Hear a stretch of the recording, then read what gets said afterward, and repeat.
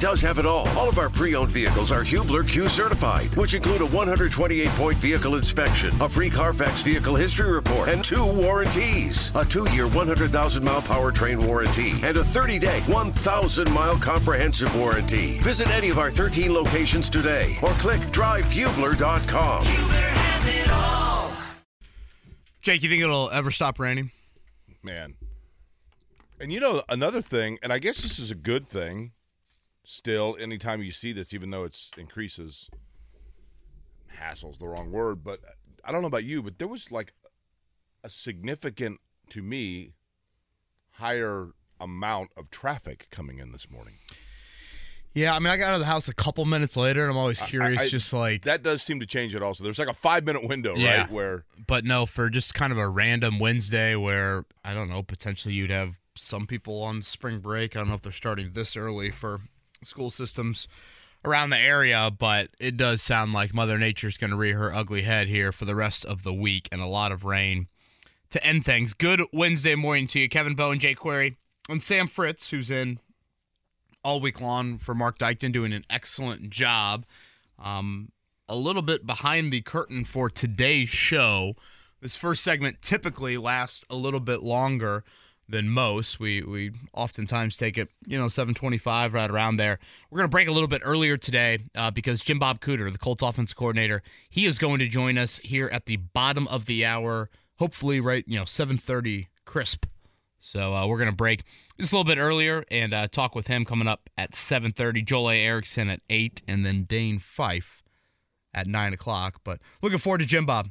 Jake was able to sit in on a press conference with him last week, and nice Southern gentleman, and a whole lot to get to. We can talk Gardner Minshew with him. We can't talk Isaiah McKenzie just yet. Yeah, Isaiah McKenzie, the latest in the fold, though. What have we been saying, Kevin?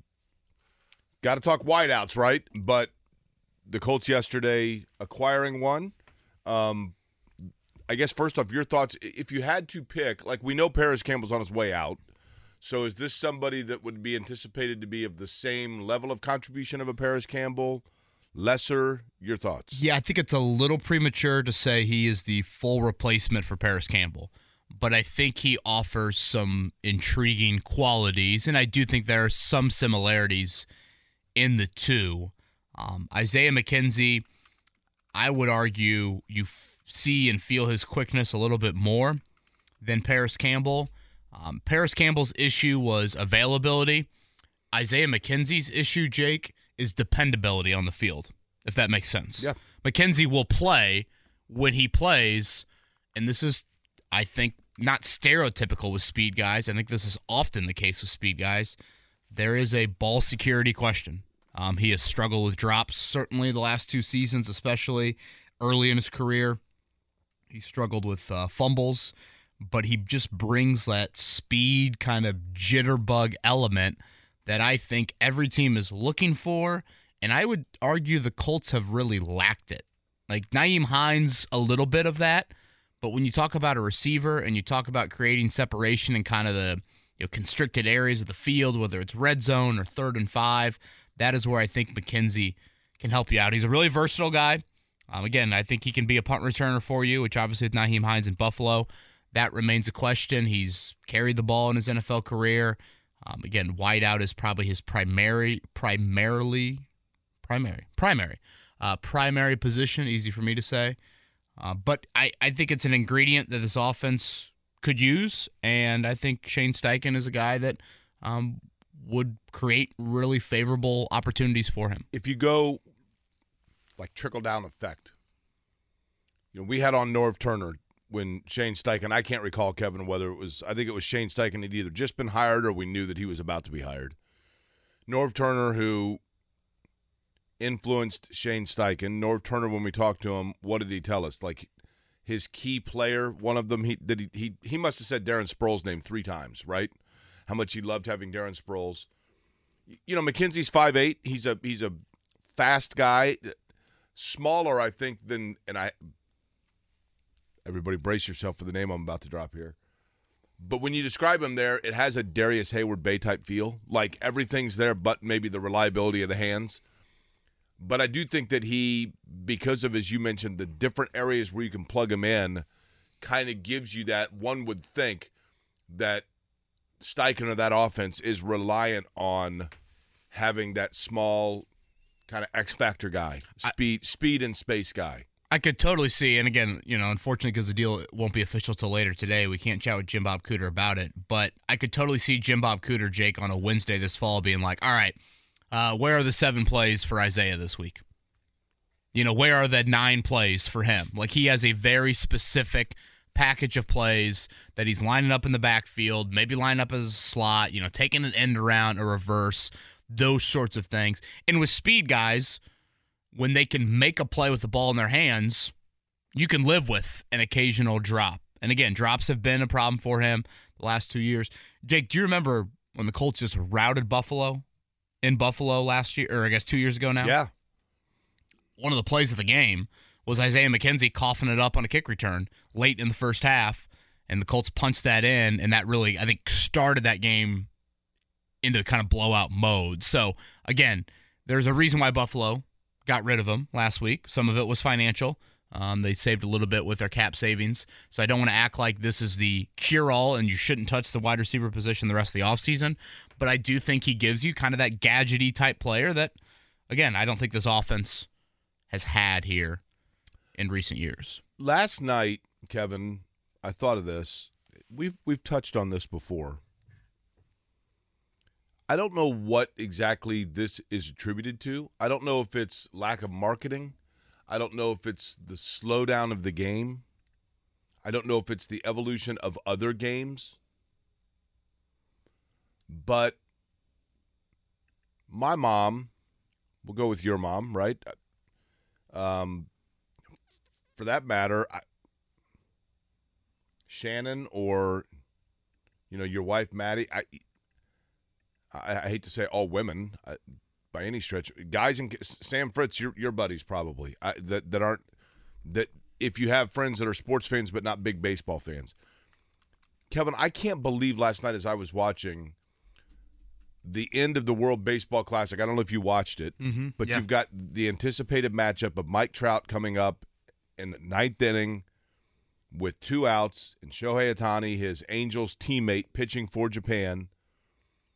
And it was pretty electric. Now, it was a little anticlimactic. He struck him out. Trout was struck out. But as I was watching it, I was thinking to myself, all of the people that I just mentioned probably know the name Pete Rose or Mike Schmidt or Reggie Jackson. But would they know either of those 2 names? It's amazing to me that these are not Ohtani is unbelievable. Mm-hmm. He's throwing a 100-mile-an-hour slider to strike out the current best hitter in the game. Yeah. 3-2 count. And if Mike Trout's not the best hitter he's the best hitter in the game, and not even necessarily on every night the best hitter on his own team, because that's Ohtani. So why is it that these 2 guys, neither one of them, are major household name American stars? Well, I think you have to start with the success they've had as teammates. The Angels have not had that, so you don't get them in October and November, or I should say mostly October, where you have standalone playoff games. No one's watching the Angels in the regular season here from a market standpoint. I think that's part of it. I think Ichiro might have been a little bit different, but I think you do have to acknowledge with Shohei Ohtani there is a language barrier. I found this interesting, Kevin. Did you watch afterwards when he was being interviewed? Yeah. Mm-hmm. What I found interesting was, and this is not a critique or not. There probably is an explanation for it linguistically speaking. As they were asking him questions, he was nodding, like, "Oh yeah," like as if he understood what was being asked. Yet the interpreter still had to interpret for him what was being asked, and I'm like, is that just a body language thing? I find that Hideki Matsuyama on the PGA Tour, when he won the Masters, it was very similar. Like, he seemed to understand the questions that Jim Nantz was asking him, but the translator, I think some of it, Jake, and I certainly remember this from my days of trying to learn Spanish, and I didn't do it in front of a camera in front of millions of people. There's probably a level of I don't feel totally confident speaking in front of a camera. I totally get why he uses a translator with that. So I think it's one thing to hear it and understand it. Not to compare like learning a second language to a young child, but Rosie can understand me, and then her saying that back to me is a little bit different. to get back to your question, I think so much has to do with just the lack of postseason success they've had. And then, two, I just think in general, baseball is just not at the forefront of people's minds. It's amazing that it used to be. Because, I mean, some of the biggest stars, Kevin, some of the household big star names of baseball lore played in an era where games weren't even on television. I mean, maybe I'm just showing my age here, but it feels to me like most people still know the name Mickey Mantle or know the name Willie Mays or know the name even like Lou Brock. Yeah, but that was in an era where you got one game a week. And that was in an era where the NFL wasn't the 8,000-pound gorilla. Or the NBA. The NBA was nothing also, for sure. And I don't know how you felt, but and part of this, and I know you and I have had this conversation before, particularly when the Olympics came around or even the World Cup came around.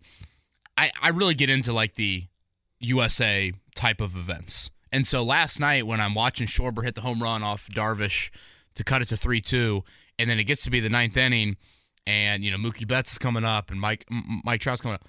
I'm sitting there in bed watching, and I'm thinking, this is the fastest my heart has beat at a baseball game. And part of this is I'm a Reds fan. I should probably, put my hand in the air for that. This is the most I've been locked into a baseball moment in years. Like, I cannot remember even a postseason pitch.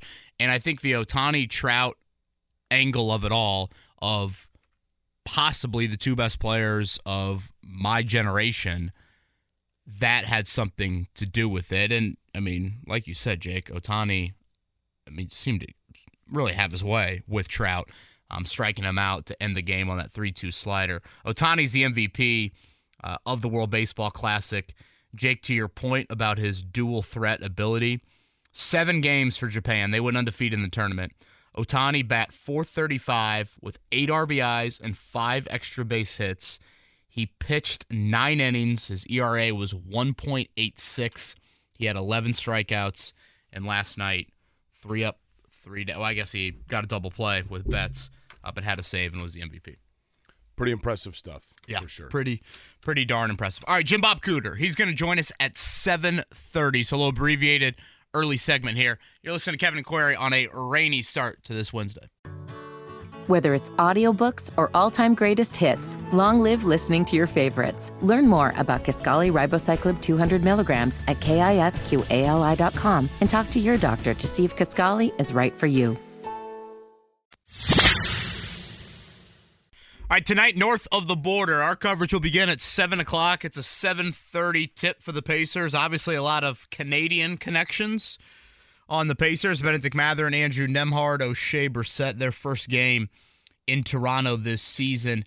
Jake, the Raptors are right now the 9th seed in the East, but they have been outstanding at home. They've won 7 in a row. They've lost just 1 home game in the last 2 months. Arguably the team's 2 best players, although Pascal Siakam probably has an argument to make, are questionable. That would be Scotty Barnes with a wrist injury for the Raptors, and Tyrese Halliburton has been ruled out in recent games. He is questionable for tonight. This is the game every year where it's like the Pacers against a bunch of 6'8" dudes and Fred VanVleet. Would Halliburton be be playing if they were in a playoff hunt? That's probably a fair question. Yeah. Last night in the association, Orlando, Atlanta, Cleveland, New Orleans, Boston, and Oklahoma City, all with wins last night. Leading scorer last night in NBA action? Boy, I saw Paul George had an ugly injury. No idea. Jason Tatum, 36. Jaylen Brown had 27 as the Celtics beat the Kings 132-100. Last night, the World Baseball Classic, it was Japan over the United States 3-2. Shohei Ohtani struck out his Angels teammate Mike Trout on a 3-2 slider to end the game. The U.S. cut it to 1 thanks to Kyle Schwarber homer the inning before off Yu Darvish, but in the 9th, Mookie Betts double play, and then with nobody on, Trout struck out to end the game. Shohei Ohtani, the deserved MVP of that one. But really a terrific event, and I'll be curious to see if this becomes an annual thing, how they handle it in terms of scheduling. I don't have any great ideas for that, but going up against March Madness is probably not the best move. You're right, but it is cool, though. I mean, and there was a lot of attention, seemingly at least for the finals. College basketball, you had mentioned real quick, Kevin. Rick Pitino, now the head basketball coach at St. John's. That means there was an opening at Iona. They did not wait long.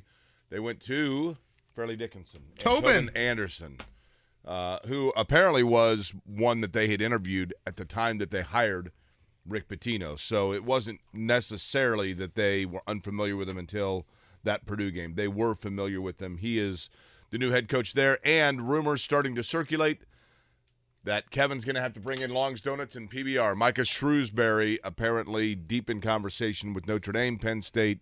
Fingers crossed. To give a big offer to counter. Wow. Come on. Get it done, Jack Swarbrick. No excuses. Do you know Shrewsbury? I do not know. I've heard great things. I just figured since he's a Notre Dame guy, you'd be excited by that, right? Cathedral guy. Or that's what I meant, Cathedral guy, yeah. Did you see Mike Bray no to South Florida? Oh, really? Sounded like he interviewed, but two parties going in a different direction. Mike Bray potentially into TV, which I think would make a lot of sense for him. I think he'd probably not give South Florida his best effort, if I'm going to be totally honest with you. All right, Jim Bob Cooter, Colts offense coordinator. He joins us next. Jake, I was told that our next guest is an excellent dart player. Oh, like Ted Lasso.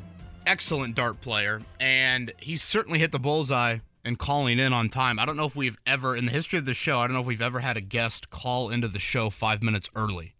But Jim Bob Cooter, the new offensive coordinator for the Colts, just did that. Coach, I hope you enjoyed the on-hold music there. Apologies for that. Yeah, I don't get to hear a lot of that, so it was good. That's why I called in early. I wanted to check you guys out behind the scenes. Sure. Okay. Thank you for that background. How's the last month been? I know this is your second stint here in Indy. I'm sure it's been a bit of a whirlwind and trying to cram together before free agency, and obviously the draft upcoming next month. But what's the last month been like for you? Yeah, it's. I think it's always crazy. After the previous season, when you get to a new spot, get to a new job, get to a new city, all the stuff that needs to be done, and obviously we're working hard to get all that done. But it's been great to be back here in Indy. Like you said, I spent 3 years here as a young coach, and to be able to see a lot of the people, see a lot of the city, and obviously a ton of the folks that still work around the building here. It's been really fun. How much, Coach, of like when you come in and you start to assess obviously the offense that you want to run, and you look at the personnel that's there, this is a time when rosters are always kind of in flux. How much direct say do you have in terms of, I think this is the kind of player we could use, or this is the kind of player we lack, or we're not using this guy enough, etc.? What is the process of assessing your current roster and then making your wish list, if you will? Yeah, I think organizationally we have a lot of discussions, right? The front office guys ask us for our opinion on a lot of different areas, a lot of different things, and then we want to have an informed opinion. So we're watching a lot of tape of our guys playing. We're watching a lot of tape of maybe free agents, maybe draft picks, all the stuff that wouldn't surprise anybody at home. But we're doing all that background work on guys. And then, we'll have those discussions internally. And sometimes we have meetings about them. Sometimes it's a little more informal discussion. And, you want to make sure you're prepared with what avenues you think are best to improve the team, improve the roster. And ultimately, our job is to coach these guys and go out and find a way to score some points and win some games. But this is a important time of year to make sure we are kind of, on top of the personnel game in the NFL and keeping an eye on everybody. And like I said, a lot of times coaching-wise, we watch a lot of tape, we write a lot of reports, and we try to have opinions. You will be bringing in, or the Colts are bringing in, obviously, a quarterback in Gardner Minshew, with which you're familiar, working with him over the course of your career as well. Shane Steichen, that also is true for. In your anticipation, is Gardner Minshew a guy that you look at to be the one that's going to be running your offense next year, or is he in a tutorial role for a younger player that will be brought in? I think we're first off, I'm really excited to work with Gardner again. He's really fun to be around, really fun to work with, and really, really valuable guy for the organization, no matter how it ends up shaking out. I think really we're at the process as a staff, as an offense, of kind of evaluating every position at this time, like including quarterback. Right, we're trying to get good players in here, and guys that we think can help us get better. And I'm not going to put a put a certain button on a certain guy to be a certain role at this point as much as just, get everybody in here, evaluate everybody, get a little competition going, and, try to make our offense better. So, like I said, I'm really excited to work with Gardner again. He's one of a kind type of guy, and it'll be fun. It'll be fun being back with him. And he's Jim Bob Cooter. He's the Colts offensive coordinator. He's with us here on the Payless Liquors hotline last year in Jacksonville. And I thought you made a really interesting comment when you met the media last week, Jim Bob, and that you said you've observed the quarterback position has kind of evolved over the years where guys have a few more tools to work with. Could you kind of expand on that, and whether it was with a guy like Trevor Lawrence or it is evaluating this 2023 draft class? What do you mean by a few more tools to work with? Yeah, I think, in every position there are different ways to succeed, and especially different ways maybe that have succeeded in the past. And the game evolves a little bit, and the players do as well. The players, guys that are talented in different ways. Sometimes as years go, 15, 20, I'm sure, you talk to like some college recruiting type guys, you might hear some of the same stories. Guys end up sort of seeing that certain attributes play well at different positions. So you're seeing different types of guys really at all sorts of positions that maybe wouldn't have been there in the 1990s or the 1980s. And, from a quarterback perspective, I would say we're seeing generally, I think it's fair to say the position as a whole in the NFL is a little more athletic at this moment maybe than it was 20 or 30 years ago. And honestly, just because, there's value to evading a rush. There's value to escaping the pocket and making a play downfield, throwing the ball. There's value to scrambling for a third down and getting a first down that way. And, if there's value there, then if I'm a young kid and I can play quarterback and I can do some of that stuff, then maybe I'll play quarterback. And that's what we're seeing a little bit more of, I think. There's all sorts of different guys, and there always will be. But, the more tools you have to succeed, better chance you have to succeed, right? Like, you build a house, you build a house, but you don't have a hammer. That's a little bit harder than having every tool available at Home Depot, right? So the more tools we have to succeed, and that really kind of goes for our whole offense. But I think that's true of the quarterback position. It's a great analogy, by the way. I was hoping you were going to make a dart analogy to get back to that. But I was going to not touch that. Okay. That. I think I've gotten a little rusty. It's maybe been a while. But I think once you have it, I don't think you ever truly lose it, to be honest with you. Again, Jim Bob Cooter is with us. I'd say one of the more popular questions I've gotten, and this goes for a lot of offensive coordinators that don't call plays, but I think fans are curious, like, what does Monday through Saturday look like for you on a weekly basis, and what does Sunday look like for you when you're not calling plays? So much focus is that, but obviously you're doing a whole hell of a lot outside of, Shane's role on Sunday, getting the most scrutiny. So what does a game week look like for you as the OC?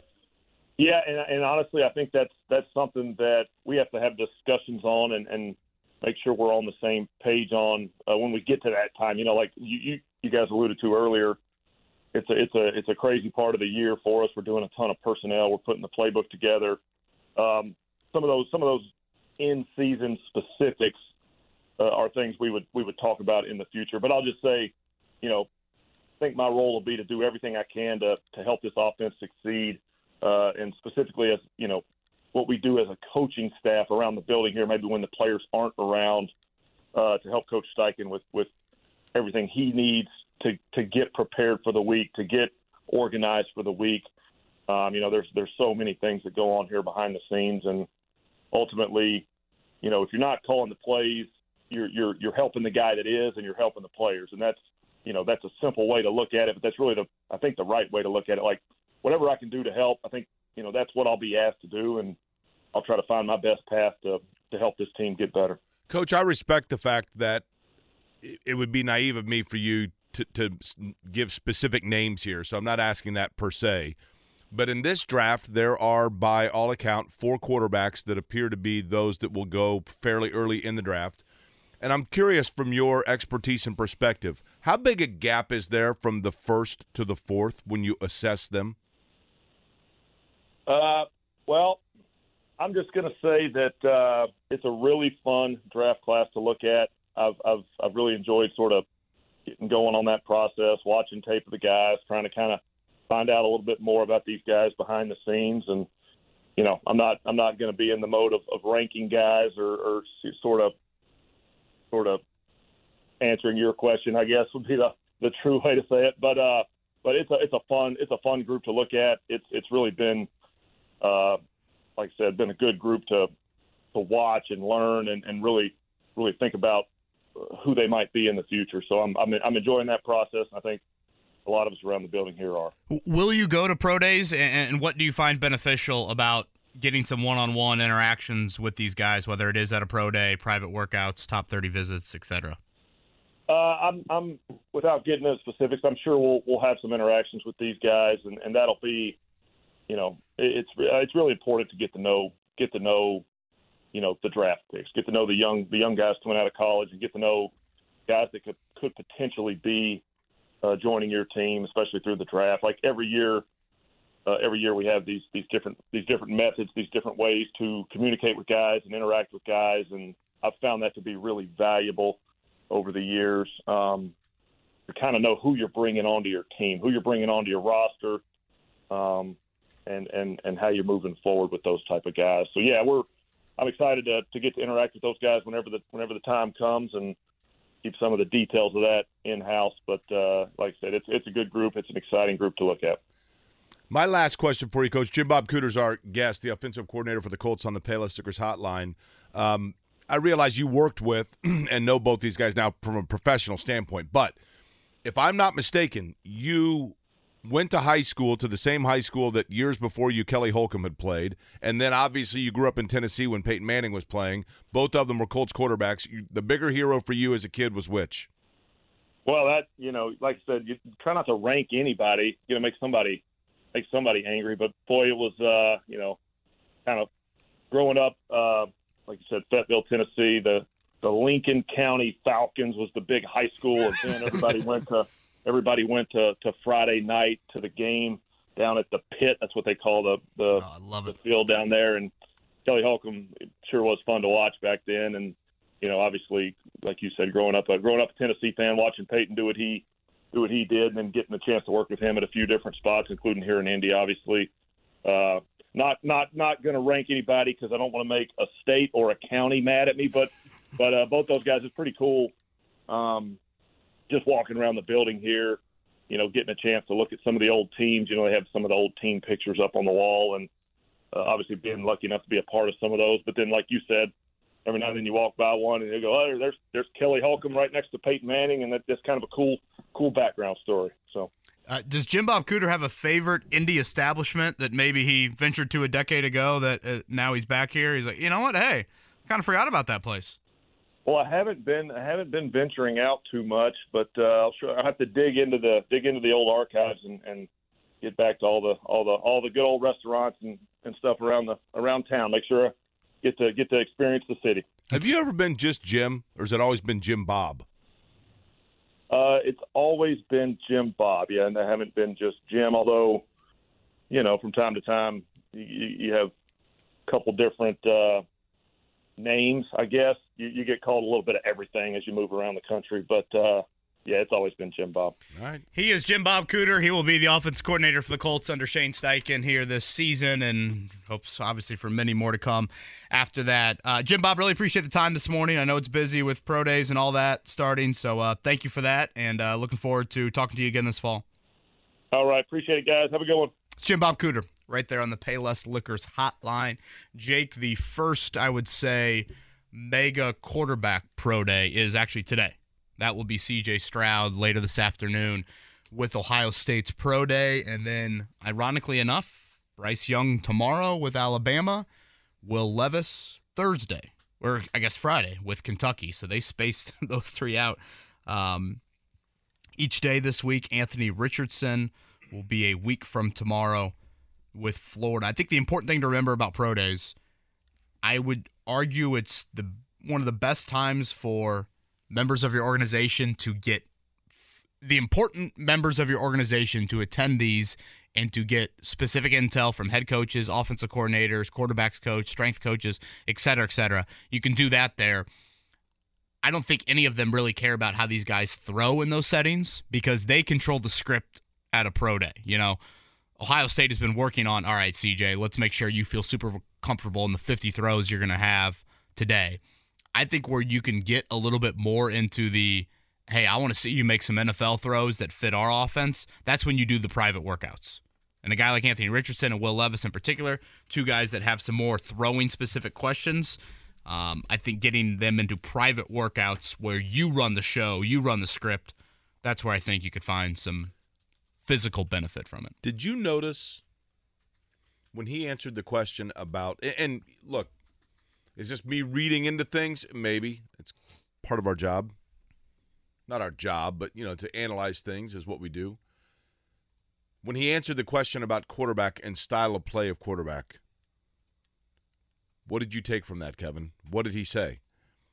There is something to be said about quarterback in today's day that the position is becoming more athletic. There's a value to being able to scramble or draw plays on third down, run the football with your quarterback.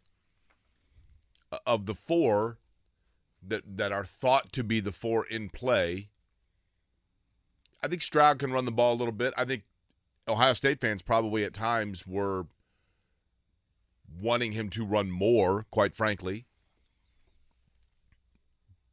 And I haven't seen a lot of Levis, admittedly. But did it sound to you like he was describing Richardson? Not directly. I mean, I'm not saying I didn't. I don't know if that's what I took away. Let me rephrase that because that's unfair to him. Not that he was describing Richardson. Did the style of play he was describing to you feel like it was the best fit for Anthony Richardson versus the others? Yeah, again, I'd probably have to go back and listen to it, Jake, to really pin that down. I didn't get that initial vibe. I think in generalities, it was more of just the position has evolved to where, I mean, look at all four of them, Jake. In Stroud, in Levis, in Richardson, and in Bryce Young's case, they all have a leg element to the game. Obviously, Richardson's is much more dynamic and much more of a running element. But I think if you really because I asked him the question about how the position has evolved, and I think that's where the biggest change has happened. I think if you were to ask Chris Ballard, Shane Steichen, Jim Bob Cooter what trait you want to outweigh more than any other, it would either be how the individual is wired, and then two, just how accurate of a passer is he, more than the leg run threat element. But again, they might not have a choice for a CJ Stroud or a Bryce Young if you think that hypothetical will be played out with one of them going one or them going two. I did see a report last night. The Panthers met with CJ. They're sending a whole big party up to Columbus for today's pro day. They met with CJ Stroud last night, and they're going to do a private workout with him in Charlotte before the draft, which is a month away. I think it's also worth mentioning when you talk about the Colts and what pro days mean to Chris Ballard. It was the Notre Dame pro day that signed, sealed, and delivered his belief in Quentin Nelson as being worth the 6th overall pick. And it was a private workout down in Cincinnati a couple years ago last year with Alec Pierce that kind of cemented that as well. So again, I think this is a important time to where maybe your board, quote unquote, doesn't shift a whole lot, Jake, but in the eyes of Chris Ballard, when he can get one-on-one in-person interaction with individuals that either he wants to draft or individuals that have been a part of those college programs of guys he wants to draft, I think this is kind of the stamp of approval on them.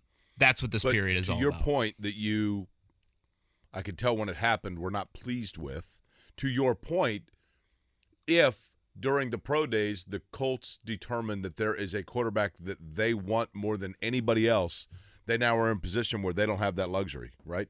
Correct. And I don't think in any way, shape, or form they could do anything to give it up to number 1 or 2. Right. And that's why, again, I've been an advocate of trading up to 3, because if at some point here, and Will Levis's pro day will be Friday, and Anthony Richardson's pro day will be a week from Thursday, What you don't want if you're the Colts is a noticeable, visible gap between those two, right? If you do notice that gap or you do feel that gap, then you have to trade him. That's what I mean. Right. So if those and you want to two- find that gap, Jake, before another team finds it. You want to find that before the Raiders find it at 7, or before the Falcons find it at 8, or the Titans at 11. I mean, those are the things I think. If you believe it exists, what I'm saying is Correct. they may go through it and go, hey, you know what? This is Boardwalk and Park Place. We're good. But if they go through it and say, okay, one of these guys is clear cut better than the other one, then they got to make a move. That's what they got to determine, right? I used to throw darts at Ralston's a decent amount on Where's Mass Ralston's? Ave. Okay. I don't know that I've ever. I'd say it's like the midway point of Mass Ave, maybe a little bit north of the midway point. I feel like with darts, It's a nice establishment. did you throw the actual like corkboard, stick in dart, or was it like the plastic thingies? Because the plastic ones never stick. Oh, I mean, yeah, plastic ones. You might as well not even have a dartboard. Right. I mean, you throw that and you're like, what are we doing here? Mm-hmm. How good are you at darts? I don't know that I've. I'm not going to act like I'm. I get the impression Jim Bob Cooter knows what he's doing with the dart. He sounded like he was. Yeah, he's just. You know how he is. He's being Ted Lasso, right? 1,000%. Now, you ever watch darts on TV? It's electric. okay. I'll take the challenge right now, Kevin. You and me in darts. Winner faces Jim Bob Cooter. Here we go.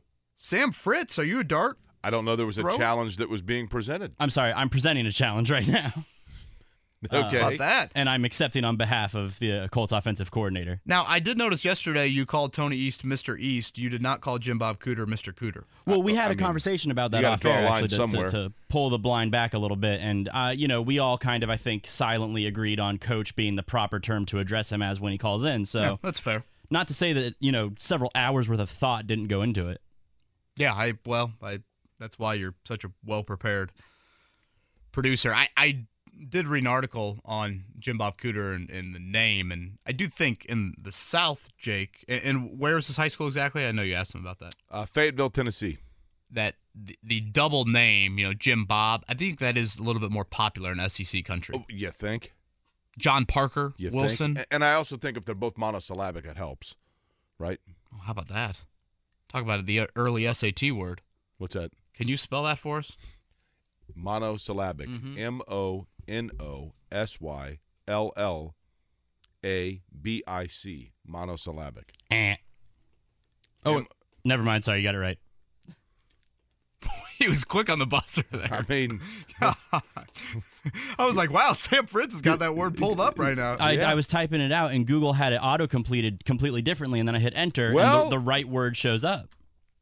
Well, little do you know, Sam, that you're looking at Google right over there in Jay Corey's brain. Joel Erickson going to join us in about 10. Dane Fife coming up at 9. which things in bars, darts, let me give you a couple of bar games. You tell me if you've played them. Kevin, you ready? Golden Tee. Oh, yeah. I've never played Golden Oh, Tee. my Can you believe gosh. that? Blasphemy. Broad Ripple Tavern, I've probably put $70 in that. They game. had I'm glad the Bulldogs got an one, average Joe's in about 1996 or 7. They had a bank of 4 sit-down Indy 500 video games, and it was totally realistic. too. Whoa. Tell me more. It was the best. What year would this have been? I'm going to guess late 90s. And they only had them for a couple of years. But I worked at Hardwick's, the cigar store, and I would go over like after work and sit down in the thing and put a couple bucks in it. And I basically figured out the nuances of the game, and I was like Rick Mears on that thing. I had the fastest lap. I had the fastest 4-lap average. I had the fastest race. I mean, it was unbelievable. I was terribly addicted to it. And then I was a ringer on it. I would just say to people like, hey, they got this video game. Like, you should go try it. So you And I weren't would a just pool whack shark. You were an people. Indy 500 video game shark. And I've never been a video game guy. I'm Yeah, not you good don't at strike video me as games. one. No, and I don't have the hand-eye coordination necessarily for them. Were you a billiards player, pool player? Sure. Was there talk of an Indy 500 video game? I know there was a lot of talk of this, Netflix type documentary series. There was an we're gonna IndyCar get. video game that was supposed to come out. I don't know where things stand with that. That was like 2 years ago they announced that. I don't know where things stand with that. Seems like it would be a good way to get like I think I've told you before, video game and the presence, the power of video games is very easily, to my era, seen by NHL 94 on Sega. When I was in college, and anybody who right now is in their late 40s, early 50s is in their car right now, and they're like, hell yes. Sega Genesis, the two biggest games, Bill Walsh's college football and NHL 94. Everyone was playing NHL 94 and then and like figuring out their teams they liked and getting to know players. And I mean, none of us were hockey fans, but everybody was like, oh my gosh, I love, Pavel Bure. And then the NHL went on lockout, and by the time they came back, we were on to the next thing. I feel like the FIFA video game for my age group that's fair, yep, would qualify as that, which is kind of interesting how, two major sports in the United States would have those sports be pretty prominent video games. Again, Gardner Minshew to the Colts is official. Isaiah McKenzie to the Colts. It sounds like that's going to be later today, so that's why we couldn't ask specifically Jim Bob Cooter about him. Going back to Isaiah McKenzie here for a second, this is a guy that I think he's a pretty unique dude off the field. Typically with these speed guys, I know you're stereotyping a bit, but they can be some outgoing personalities. I think McKenzie is certainly that. And Jake, if you look at his career, for those that missed our discussion about it earlier, this is great speed, lines up all over the field, and the biggest issue for him has been inconsistencies with drops, and earlier in his career more than later, but fumbles. He's had a really high drop rate each of the last 2 years. But again, when you have his speed, and I don't think it's just straight line, I think the lateral speed should be noted as well. Like, not to get too technical, Jake, but I feel like the Colts have not had that guy that, like, on 3rd and 5, he just puts his foot in the ground and all of a sudden he's created separation, he's open, right, and there's a 7-yard gain, right, and you're moving the sticks. Like, if you look at the Colts receivers, they're power forwards. I think the Colts needed to get the Fairleigh Dickinson point guard. They need to get the little jitterbug that you just can't really keep in front of you. McKenzie has that ability. Battleships, right? Takes them too long to turn around. Well said. Well said. Joel A. Erickson going to join us next? Joel A. Erickson. Again, it's pro day week around college football. Ohio State's today. Tomorrow you'll have Alabama, and then Kentucky will be on Friday.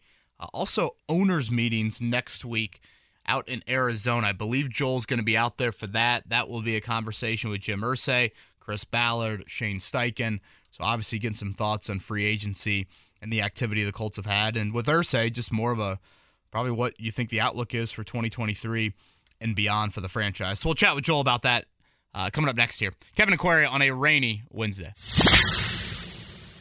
The lyrics to that song originally say everyone's a winner. That does not include, if I'm not mistaken, Joel A. Erickson's alma mater. Am I correct that Joel's a Missouri? Whether it's audiobooks or all-time greatest hits, long live listening to your favorites. Learn more about Kisqali Ribociclib 200 milligrams at KISQALI.com and talk to your doctor to see if Kisqali is right for you. Guy. I was going to say, for one game until the other Tigers got them, right? Yeah, man, but I thought about Joel A. Erickson as I was watching the Missouri-Princeton game because I'm like, nothing. It said more about Princeton than Missouri. I don't think it's even a slight at Missouri, but I didn't expect it to go that route. Joel joins us this morning on the Payless Liquors Hotline, and I'm sure is thrilled to be doing so with that introduction here at 8 o'clock on a Wednesday. Joel, how are you? I'm doing a little worse now. I was telling my friends last week, it's the first year with a new coach in Missouri. They beat Utah State. You gotta win in the tournament. You're feeling like it's house money from then on, and then Princeton beats Arizona, and all that house money stuff goes out the window. And the next thing you know, you've lost to a 15 seed again. So, not great on last Saturday night. But the real to be kick fair, that's becomes... happened each of the last 3 years with Oral Roberts and St. Peter's too. The 7-10 matchup gets to see the 15 seed, and they think, oh yeah, we're going to the Sweet 16, and boom. That's the thing is the tournament, Joel. I think like the cruelty of the NCAA tournament is you find yourself looking beyond the bracket for your team and finding the avenues that you convince yourself of, oh man, this just completely opened up for us, and then boom. Yeah, absolutely. And there also is the hard part of no matter how the season went, because in Missouri land we've all felt pretty good about the way Dennis Gates handled the first season. No one expected them to be really in the tournament, much less, be in the top 4 in the SEC and play pretty well. And then you end up losing to Princeton, and it just colors it a little bit. I mean, Kansas did lose. That did help. Kansas losing at the same time helped a little bit, but it didn't completely save it. I asked my buddy who's a huge Kansas fan if the blow was softened because Missouri lost, and he's like, nope. It still hurts. They don't feel the same way about us that we do about them. I'm okay with that. That's fine. I thought you just cracked a PBR when I heard that, like that? pop over there. What do you got there? Rockstar Punch. Oh, okay. Okay, Joel Erickson is with us here on the Payless Liquors Hotline. Joel, it's a pro day week, which when you have a top 5 pick and you have the quarterback question, and you see, Ohio State, C.J. Stroud today, Bryce Young, Alabama tomorrow, Will Levis, Kentucky on Friday, Anthony Richardson next week. Obviously, that gets a little bit more on the attention front. I believe you are owners' meetings bound next week. Will you be pro day bound at all this week? Nate is pro day bound. Nate Atkins is headed to the pro days. I believe he's in Columbus right now. We might have had to miss out on Bryce Young so he could go to Anthony Richardson, I think. That makes sense. Nate is handling. Well, I handle the owners' meeting. What the hell just happened? Are you connecting to Bluetooth, Joel? Oh. I think I did not mean to. I did not mean to connect to Bluetooth. That was an accident. How are things on the moon? Now you sound great.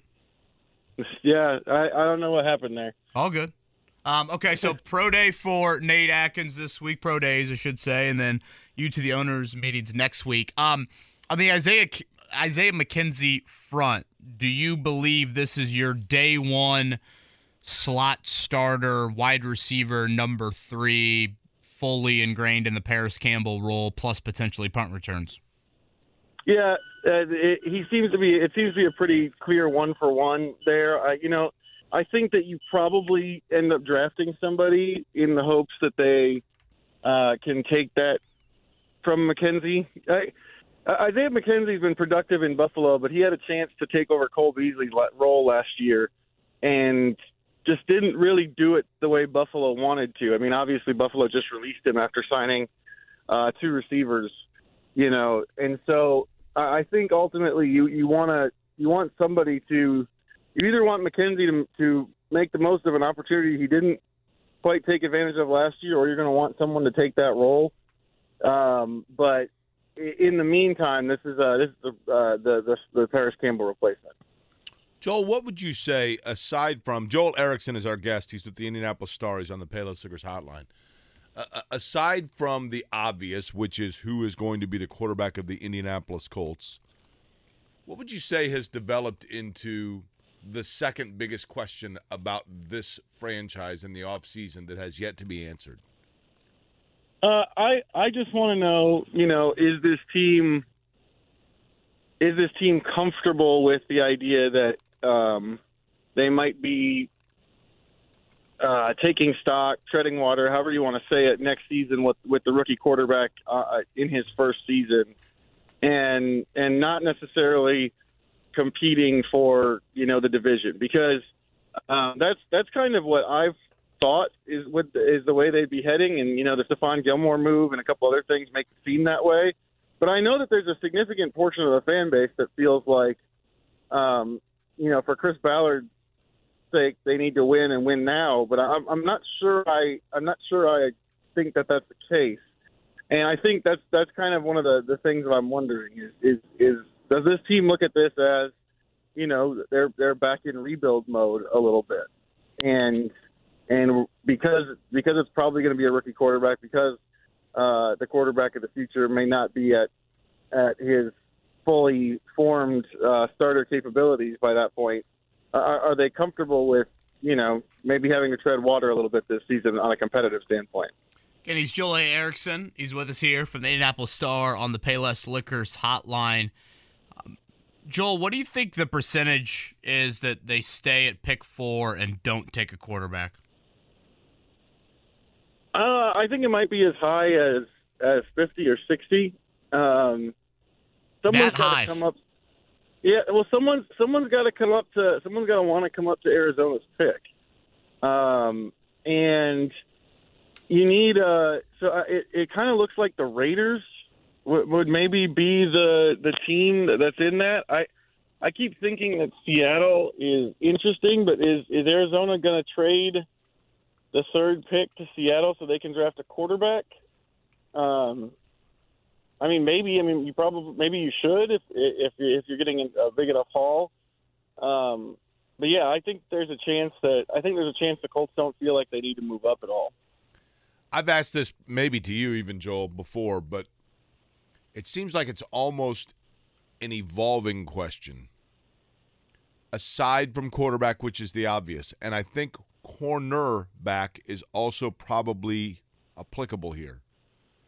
But what is an area of need for the Colts that is on the burner now more so than you would have guessed at the end of last year it was going to be? Cornerback, definitely. With just the sheer volume of snaps being gone, 1,500 snaps are gone from this roster, and they don't necessarily have the type of cornerback bodies right now that we're used to seeing from Gus Bradley defenses. I don't know if this is one we didn't think about at the end of the year, but offensive line depth and competition on the interior and swing tackle, it just feels like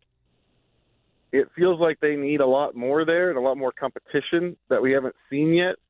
And so offensive line, I'm kind of waiting for, when's the move there? When is there going to be a move there especially on the veteran route? They did claim on a veteran offensive lineman off of waivers from the Cowboys in January who plays center and guard. But I thought that there's probably going to be more moves than that. And you wonder, like, if they're going to trade up or whatever they're going to do in the draft, are you going to have enough picks to fill some of those with the first day picks? So offensive line is another one that I keep thinking of. And then, this is more draft than free agency, but I'm assuming there's going to be a developmental linebacker pick. Yeah, I think that's a good point you bring up about, wanting to make sure that you address things in free agency, so therefore when you get into the draft, you don't feel like you're forced into certain positions. If a guy is available at, 35 or pick 80 in the third round, that just because he might not play a position of, uber importance, that you feel like you've done enough in March to where you aren't kind of pigeonholed into that. Kind of on that note, Joel, of offensive line and corner, and again, Joel A. Erickson from the Stars with us here. He's off to the owners' meetings next week in Arizona. Ryan Kelly and Kenny Moore, if I'm not mistaken, those guys got owed some bonuses over the weekend. I don't think they were massive. I'm talking like $1 million or less. I'm not talking like Matt Ryan type bonus that he would have been due last Friday. But the fact that those two are still on the roster this late into the month of March, and the fact that you did pay them some bonuses over the weekend, does that indicate to you that those two will be on the team this fall? That's kind of what I'm thinking, and part of it is just what Chris Ballard said about whether or not they were going to let go of veterans at the combine. He said those guys have been good Colts. We want to do right by them, and putting them on the market now after spots have been filled and their market would be dried up, especially a guy like Kelly, who plays a position that there's essentially one starter in each NFL city. I mean, not that he wouldn't be able to get a job, but in terms of getting the market he wants, I don't know that you get that if that happens. So I'm kind of assuming that both those guys are back. More also, I mean, just what else they've done at cornerback or haven't done at cornerback makes me think that Kenny Moore is going to be back, because you need someone to start that cornerback position. I know they love Dallas Flowers' talent, but I don't know if he just handed over to him at this point in his career. So yeah, I think they need two corners, frankly. I agree with you. I think they need two corners. I'm assuming of the taller variety. And the thing is, there are some of those guys still out there on the market. The corner market has been a little slower. And that's a position that they've signed late in the past and gotten good one-year returns out of. But yeah, they definitely need at least two. Joel, when you've, I guess, asked around or read around about this draft, if you were a franchise, in terms of this year's NFL draft, the position that has the least depth. So, in other words, if you were a franchise in dire need of blank position, this would not be the year for you because you'd be in for some real bad drafting. That position is what? Well, the one that everyone was talking about at the Combine is that after years and years of these super deep wide receiver classes where you can get starters in the second and the third round, everyone was talking about how this year is the year that there's not those guys. That this is a much thinner wide receiver class. You don't necessarily see wide receivers being projected way up as possibilities in the top 5. It just doesn't. It thins out a lot faster than it has in the past. And I think the indication that that's probably true is just the way the Bears have operated over the past year. Including wide receivers in all these trades. I think that's somewhat of an indication that they're looking ahead and going, we might not be able to get Justin Fields any help, immediate help in either free agency or the draft. So we're gonna go get ours wherever we have to make sure we have it. Wide receiver has been for the last, it feels like almost a decade. It feels like every time you get there to the Combine, people are like, man, there's just so many wide receivers. And this year was the opposite. This year it's thin. Yeah, it feels like tight end got a lot of the praise, honestly, from a skills position standpoint versus wide receiver at the Combine. Joel A. Erickson from the Stars with us, and I'm glad you brought up the Bears and that trade with Carolina. I think something interesting that Chicago did with that trade, they didn't get a ton of draft picks necessarily for this year. They got a first-rounder for 2024. They got a second-rounder for 2025, and I think in a way that's their – management saying, hey, if we need to pivot from Justin Fields, we have a little bit of ammo in future drafts to do that. I bring that up in regards to Lamar Jackson and the Colts. Because, Joel, I think one of the reasons why I would be hesitant, it's not the most important reason or the biggest reason why I'd be hesitant, but you also have to give up 2 first-round picks for Lamar Jackson. And let's say you do this move in May, and all of a sudden Lamar Jackson has injury history that we've seen the last 2 years that pops up again in 2023, pops up again in 2024. You don't have first-round picks in the 2024-2025 draft to pivot and try and go a different route at that position. How much does that weigh on you when you think about making a move for him? Well, I think it's significant. I also think it's significant, maybe not in terms of a decision, because if what's reported has been true that Jackson wants guaranteed money in those first 3 years, then you're assuming he's going to be the quarterback regardless of his injury history. I mean, maybe you want to get a developmental guy behind him, but you're assuming he's going to be the quarterback. But in terms of building the team around him, I mean, I think that's the only move left where if the Colts did it, we would say, okay, all of a sudden the expectations are flipped again, and we're looking at this team as, can it contend for the AFC South? Is this a playoff team? And you give up the 2 first-round picks. You've given up how much in guaranteed money. Then you're going, okay. They traded Stephon Gilmore away. They have a quarterback who can contend for the AFC South, but what are they going to do to fix the rest of the roster around him? And so I do think that that's part of the calculus here is you'd almost want to bring Jackson in, or I'd almost want to bring Jackson in when I feel like it's like the go for it move. Now, the Colts need a quarterback in the worst way, in any way possible. If they feel like he's the guy, they should just go do it and figure out whatever they have to do on the back end. But I do think it does complicate it a little bit, especially given that injury history that you referenced. I was just going to ask you, Joel, can they contend in the AFC South, and is this a playoff team? But I think that kind of answers the question. I feel like the challenge is not even necessarily about where the Colts are not as a roster, but where the rest of the AFC is, and they're playing catch up. You know what I mean? Yeah, and I mean, you just look at any of the top quarterbacks in the NFL right now. None of them really made the sort of the Andrew Luck impact as a rookie that that I think some people still expect. Mahomes sat. Josh Allen was, very up and down. Joe Burrow was good, but Cincinnati wasn't winning before he got hurt. Jalen Hurts had to sit. Justin Herbert was really good, won the Rookie of the Year, but the Chargers still didn't make the playoffs. There's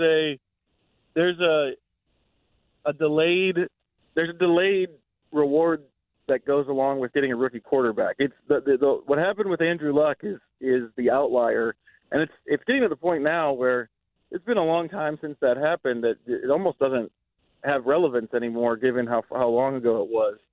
That you're going to expect a rookie quarterback to come in and put you in playoff contention right away. And that's what I keep thinking about in terms of this Colts outlook for next season is if you were going for the playoffs, and you're going for a rookie quarterback at the same time, those two things kind of work against each other. I know that there's some people who think Gardner Minshew can play really well. I think there's probably a feeling there that the NFL is kind of acknowledged by him being a backup in Philadelphia and the contract he got, frankly. But it just doesn't seem like you're going to fully expect to compete for a playoff spot right away with a rookie quarterback. I think it's more of if this happens, that's great. It means we're further ahead than we thought. Joel, what are we looking at next week in terms of schedule? I don't know if it's locked in stone yet, but, any updates from you out there in regards to Shane Steichen, Chris Ballard, and Jim Irsay? Well, the AFC head coaches talk right away on Monday morning. And now I say right away on Monday morning, I have to remember that I'm going to Arizona. So for you guys, it won't be right away on Monday morning, but they talk at like 7:45 Mountain Time or Arizona time on I can never remember if Arizona switches or not. I think Arizona's weird, like us. And so right at 7:45 Arizona time, we'll get Steichen. Typically in the past, it's been Ballard a little bit later in that day, and then Irsay the next day. None of that's set in stone yet, but that's kind of how it's been before. And yeah, it'll be Steichen right away with the AFC coaches. And I am interested to hear, what their thoughts are now that they're kind of gone through the team building process on what the outlook is. Finally, ask Jim Irsay, everyone, there's not everyone, but there's a segment that are thinking Chris Ballard has to have a big season this year for job security. It doesn't seem like you're operating that way. Where does that sit? Where are you guys in terms of being competitive? Why didn't you go harder for the first pick? Because it seems like from everything I've read from sort of the Albert Breers and Peter King, that the people who get the kind of behind-the-scenes stuff after it, the Colts weren't really that involved in that discussion. And so that's another thing that'll be interesting to talk about. So owners' meetings are always good. You kind of get it right here at the end of free agency where you get a chance to kind of ask, hey, what's the direction? Where you guys made these moves? Where are you headed going forward? Yeah, and Joel Erickson will be out in Arizona next week for the owners' meetings. 3-hour time difference. So that'll be 7:45 on Monday, 10:45 here for Joel. Joel, safe travels out there, and thanks for the time this morning. And sorry about your Tigers not getting to the Sweet 16. Yeah, it hurts. It hurts. Thanks for having me on, guys. See you, Joel. I think that's in the tournament. Sometimes it's not even so much a direct loss as much as getting excited about what could have been for your team. Well, I think one of the does that make sense what I'm saying, though? Like, you look at it and you're like, oh, man, they just would have gotten past that when the bracket was wide open. Right. It was opening up for them, And I think one of the interesting parts about the tournament, Jake, and I'm sure Florida Atlantic felt this and Memphis felt this on Friday night, they sat there and they watched in the arena that they were about to play in, Fairleigh Dickinson beat Purdue. Right. You're a human being. How do you not sit there in the pregame locker room and think, guys, if we win this game, we're going to the Sweet 16. No doubt. And again, in Missouri's case, and in who was it? Was it Murray State? Is that who St. Peter's beat last year in the second round? I'm trying to think who they beat over at Gainbridge Fieldhouse. And then the year before that, you had Oral Roberts, beat Ohio State as the 2 seed in round 1, then win in the second round as well. That's 3 straight years. I think that ties the record, or maybe is the record in tournament history to have a 15 seed in the Sweet 16. So that is the beauty of the one-and-done tournament. One thing to mention, again, on the Isaiah McKenzie front, I know we've talked about him here throughout the show. I don't think this is like etched in stone. He replaces Paris Campbell 1,000%, and you don't even worry about it. Again, Campbell proved that he could be healthy last year, and McKenzie's issue has not necessarily been proving he can stay healthy. It's proving that he can be consistent in the course of a game. Drops have been a major issue. He's also 5'8". You know, Paris Campbell, I think people would be surprised when they see Campbell. He's a little bigger than I think people originally think given his speed. So is McKenzie going to be a guy that is unquestionably your number 3 wideout and complementing Pierce and Pittman? I don't think he's necessarily that for 17 games, so I still believe wideout should be a need, and then you can kind of keep McKenzie in more of a unique gadget role, lining up all over the field, kind of pick and choose where you use him. Doesn't it feel like the player that if the Colts had a crystal ball, hindsight's always 20/20, I get it, but doesn't it feel like that if they could go back and foresee what the next 6 months were going to be like or the next year was going to be like in terms of their schematically, their coaching, everything else, that they would have held on to Nyheim Hines? Doesn't Nyheim Hines feel like he would be the perfect Shane Steichen, Jim Bob Cooter offensive level player? Yeah, again, I think there was a mutual Nyheim Hines didn't want to be here I get any that. longer. But to your point, Jake, I do think guys like Isaiah McKenzie and a pass-catching running back, those can be really advantageous to young quarterbacks.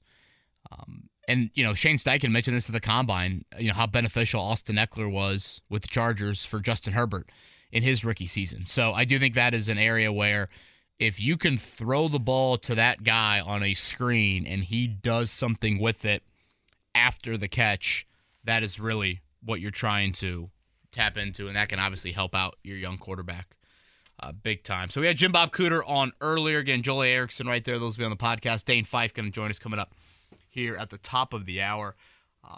As far as the Anthony Richardson, Will Levis thing is, we can probably get into this after the morning check down, Jake. But I was talking to scout in the NFL yesterday, and he had some really interesting thoughts, Levis and Richardson, and some interesting thoughts on who he thought the Colts favored of those two. So I want to get to that here in the 8 o'clock hour. But for now, let's hit a morning check down. The Morning Checkdown. Omaha! On 93.5 and 107.5 The Fan. Last night in baseball, it was the final, the championship of the World Baseball Classic. And it was a classic game in terms of, I think a lot of people enjoyed watching it. Kyle Schwarber, a home run in the game. The United States had gotten out to a 1-0 lead, but it came down to a 3-2 score with Mike Trout facing his Angels teammate, Shohei Ohtani, in the 9th inning.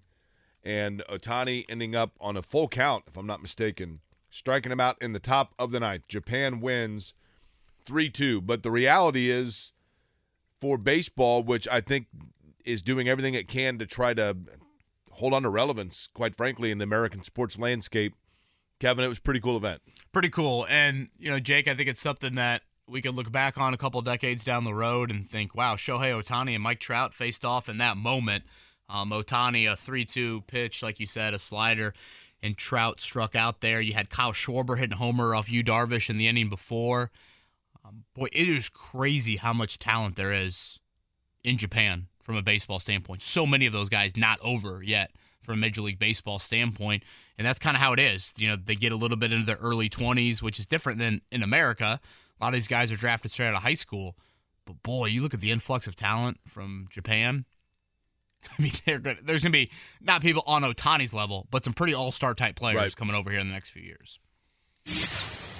Basketball news, college basketball, NCAA tournament obviously resumes tomorrow night. But in coaching news, Rick Pitino is now the head coach at St. John's. That left an opening at Iona, and Tobin Anderson gets that job.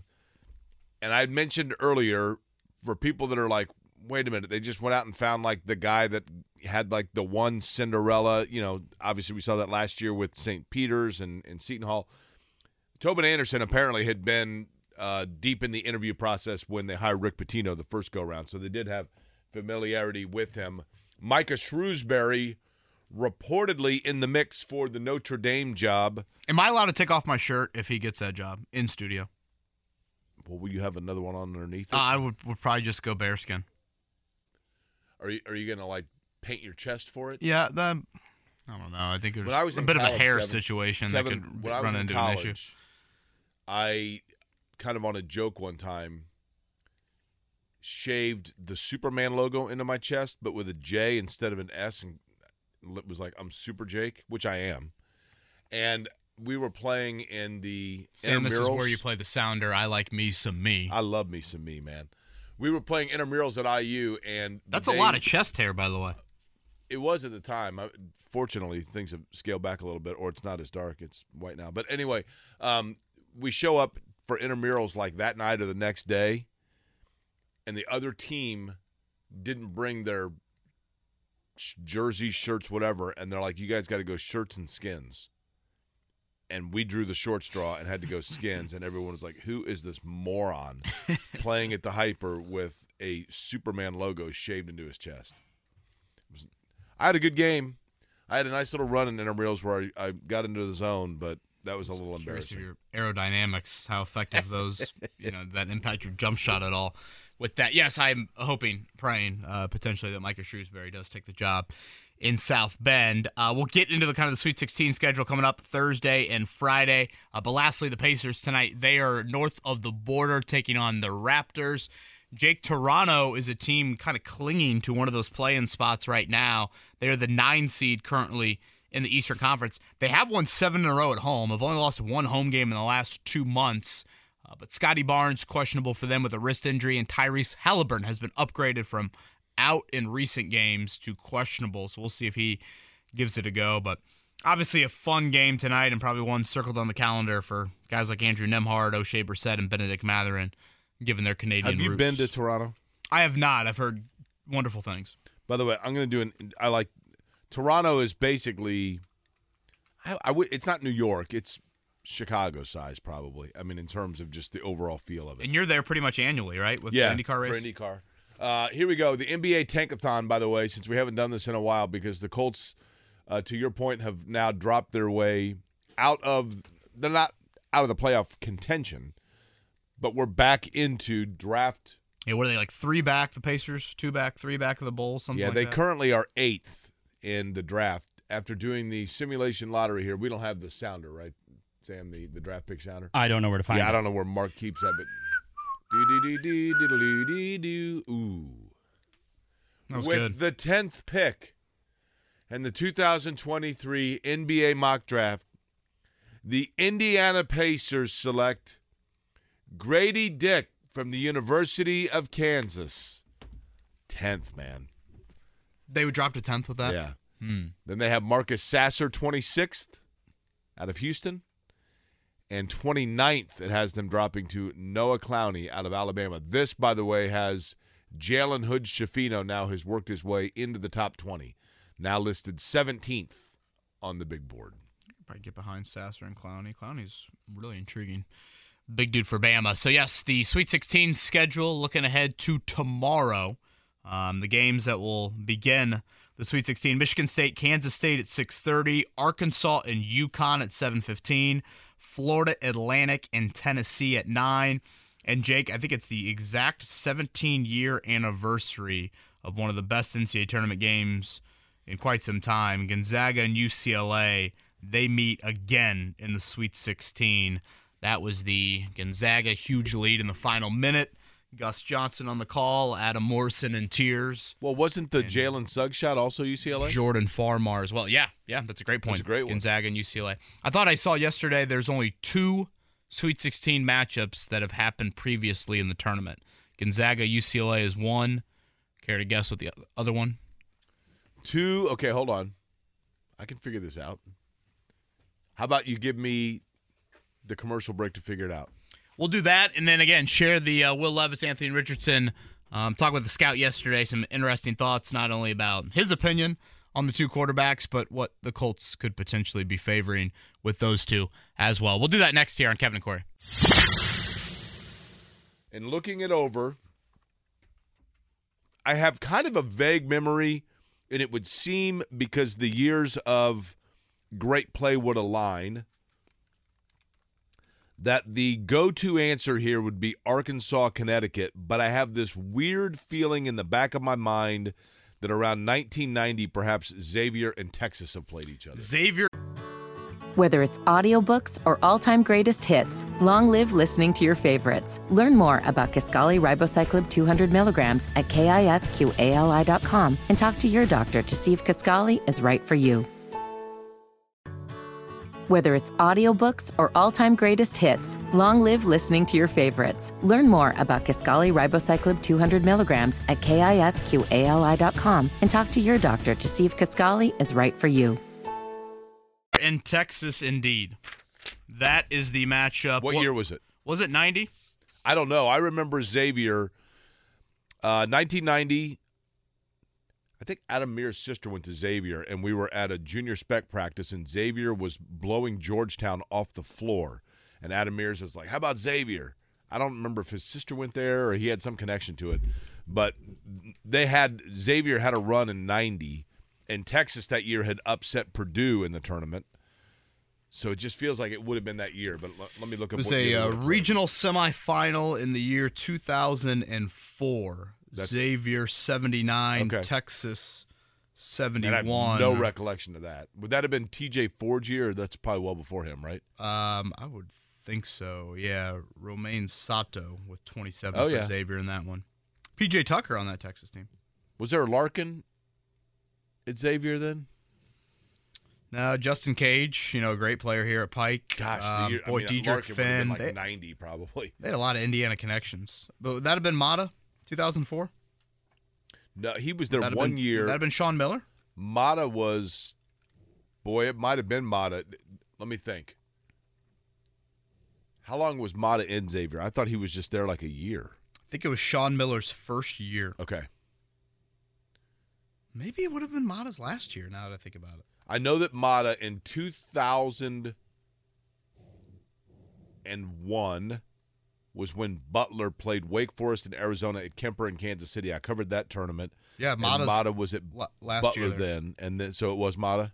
Yeah. Okay. And then they lost in the Elite Eight to Duke. Stanley Burrell on that team? Not listed, but Justin Cage, of course. Okay. The Pike, that was speaking of undefeated state championship team. That was an undefeated state championship team, right? That Pike team with Justin Cage. Pike had a run there, and I'll tell you what. One of the guys that I've always felt like was underappreciated as an Indiana high school basketball player, and I think it's a good lesson for young people because Courtney Lee had a really long and productive and lucrative NBA career, primarily based on two things. Etuan Moore would go in the same category. If you can hit a mid-range jumper and you're a good teammate, you can last for a long time. And neither of those guys were overly flashy, but they were quality players that knew how to play the game, but could get you 10 to 12 points a night without any plays having to go through them. And coaches covet that all day long. And I think it's a lost art, that mid-range game. That was a part of the old, Indiana flavor all over the Memphis Grizzlies, right? Yeah. Zach Randolph and Mike Conley and him. Yeah, that Pike team. Thank you, Eric, for that. Teague, Justin Cage, Robert Vaden, Barlow. Yeah, that was loaded. I mean, there have been several of those Pike teams where you had 5 or 6 guys all going to D1 schools. Jake, I was chatting yesterday with a scout from another team around the NFL, and he is actually a little bit more pro Will Levis than Anthony Richardson. The way he was describing Richardson was kind of a bigger, faster, stronger version of the guy that Tennessee drafted last year in Malik Willis. The thing that he wanted to point out about Will Levis is if you go back and watch his junior year, which not this past season, the year before that, he sees some Matthew Stafford-type vibes out of him. This past season, Levis had a change in offensive coordinator, a lot of offensive line turnover, a lot of skill turnover. He battled injuries himself. So he actually, which again, I don't know if this is like the NFL consensus. He doesn't think this is how the Colts feel, by the way, but he is a little bit more Levis than Richardson. He feels like the Colts would like the traits of Richardson more. And I think I've mentioned this before in addressing quarterback specifically.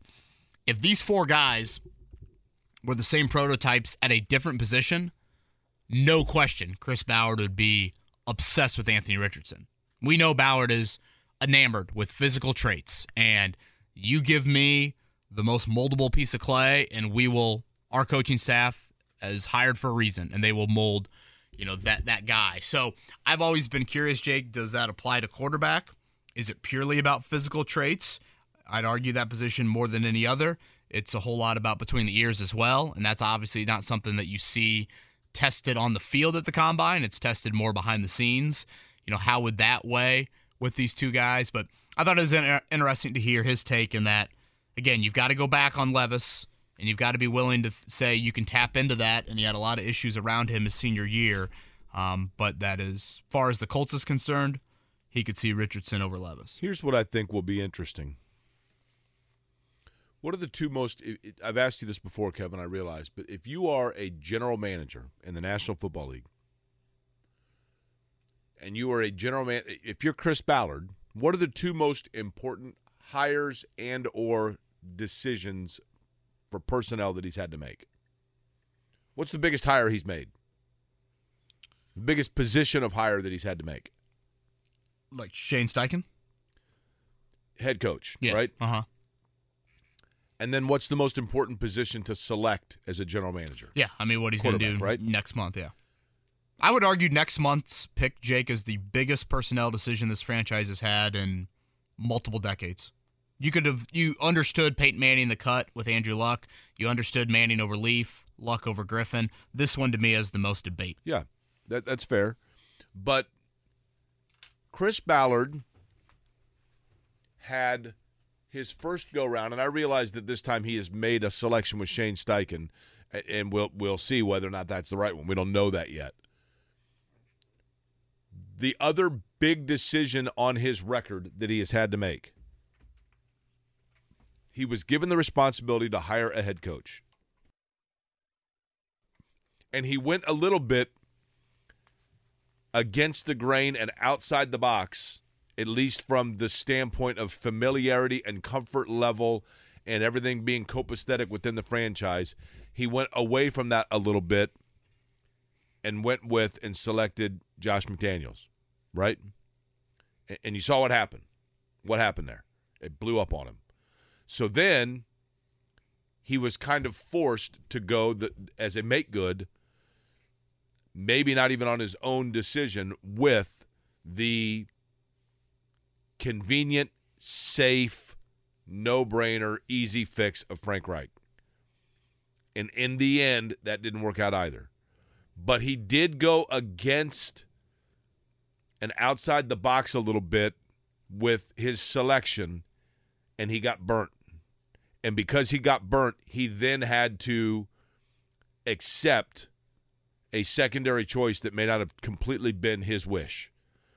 Does that give him now at the quarterback selecting process, does that weigh subliminally in his mind where if Anthony Richardson is the guy that's a little bit more outside the box, a little less proven, a little bit more intriguing because of his athleticism, but fewer games, etc., does he back away from the high-reward, high-risk candidate and go with immediacy with a safer selection? It's an interesting thought. I guess my immediate thought, Jake, is who is safer? Is Levis safer than Richardson? Fair. Is Hendon Hooker safer?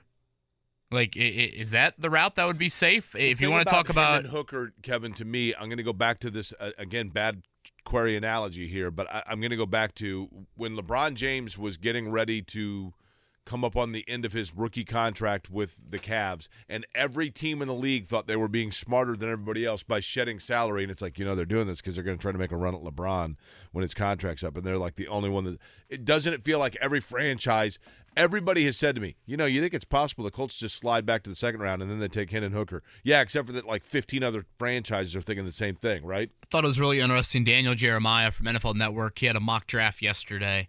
He had Bryce Young going 1, C.J. Stroud going 2. You could probably debate that a little bit. He had the Cardinals then taking Will Anderson at 3. He had the Colts taking Anthony Richardson at 4. If you look at what he wrote up, though, about that, he literally goes, Will Levis could easily be the pick here, but Richardson's unbelievable athleticism would be a fun fit in Shane Steichen's offense. So he goes, he says it could easily be Will Levis. Then he had Will Levis dropping to 19 to the Bucks, which obviously is a huge drop for that next quarterback to be selected, considering you've got a lot of potentially quarterback-needy teams in the back half of the top 10. He had Hendon Hooker going to the Vikings at 23. Said that the Vikings have done a little bit more homework on the quarterback class since being talked about. Obviously, Kirk Cousins is north of 30. I would be shocked if Hendon Hooker got out of round 1. Like I think I think you're going to have to get back into round 1. Now, Levis dropping that far was surprising to me, but I think you're naturally going to see a run on it. The interesting thing about Hooker, though, Jake, is think back to 2018. 2018, I think Lamar Jackson, if I'm not mistaken, was the 5th quarterback taken in that draft. You had the 4 go early: Baker Mayfield, Darnold, Josh Allen, Josh Rosen. And then everybody waited to take the quote-unquote project in Lamar Jackson, or the one that Bill Polian thought should have been a receiver. Hooker's not that, though. Hooker's more of the, again, he falls probably in more of the safe category. But doesn't it feel like he's almost as coveted after those first 4 as, if this makes sense? So you've got your 2 teams, Kevin. You've got your teams, 2 groups of teams. You've got group 1 that are vying in that front, in those top 4 players. Then you've got group 2, which is the teams that are lobbying for position to get Hendon Hooker. And it feels like that second group is working just as hard at that as the first group is with those 4 quarterbacks. Yeah, it's just interesting that when you have this QB that's like potentially late first, early second, the guy's labeled as pretty safe and pretty reliable. Where I feel like in past years, the Jordan Love, it's more of a risky pick and a potentially high potential. And that's why you saw Green Bay make that selection, or, in Baltimore's case, they didn't have to throw Jackson in there right away. I just thought that was something that was worth pointing out. All right, Dane Fife's going to join us in 10 here. Kevin and Query on a gloomy Wednesday. Jake, it's been 9 straight years that we've had a 5 seed or lower make the Final Four. If that stretches to a 10th year, that team will be who? Okay, repeat that again. 9 straight years of a team seeded 5 or lower in the Final Four. Okay. If that gets to a 10th year, will it be? Whether it's audiobooks or all-time greatest hits, long live listening to your favorites. Learn more about Kisqali Ribociclib 200 milligrams at KISQALI.com and talk to your doctor to see if Kisqali is right for you. Gotcha. Princeton, Michigan State, San Diego State, Creighton, Florida Atlantic, Arkansas, or Miami? Arkansas or Miami feel like the safest pick there, but I think Creighton is a bit of a wild card. I like Creighton. Because Creighton's got Princeton, and then they get the winner of Alabama, San Diego State. Yeah, that's, crazier things have happened, right? You would think that Creighton will beat Princeton, but, you thought Princeton would not get, past Missouri. But San Diego State, Alabama's pretty good, man, Now, I would say the most wide open region, Jake, for that to occur is, if you're looking at a bracket at the bottom left, that's the Michigan State, Florida Atlantic region. Florida Atlantic's got Tennessee, and then Michigan State's got Kansas State. Kansas State's one of those teams that's had a great year, and I know nothing about Kansas State, right? I mean, they're coached by a guy that was Scott Drew's chief assistant at Baylor, and they run kind of that same frantic system. But did you see any of Kansas State this year? I watched them against KU a little bit. That was it. They lost to Butler. Yeah. Yeah, it's kind of wild. You've got Kansas State and Michigan State, two teams that lost to Butler and Notre Dame. I mean, yeah, I would boy, that's a tough one if I'm looking at it. I think I'd go Creighton. I have this weird, I want to root against Alabama right now. So I'm trying to, I'm thinking to myself, Kevin, are you just showing a little bit of emotion and, thinking San Diego State could make it interesting with Alabama? Or Creighton could come out of that region? But I would say Creighton out of those, what is that, seven teams that could extend that.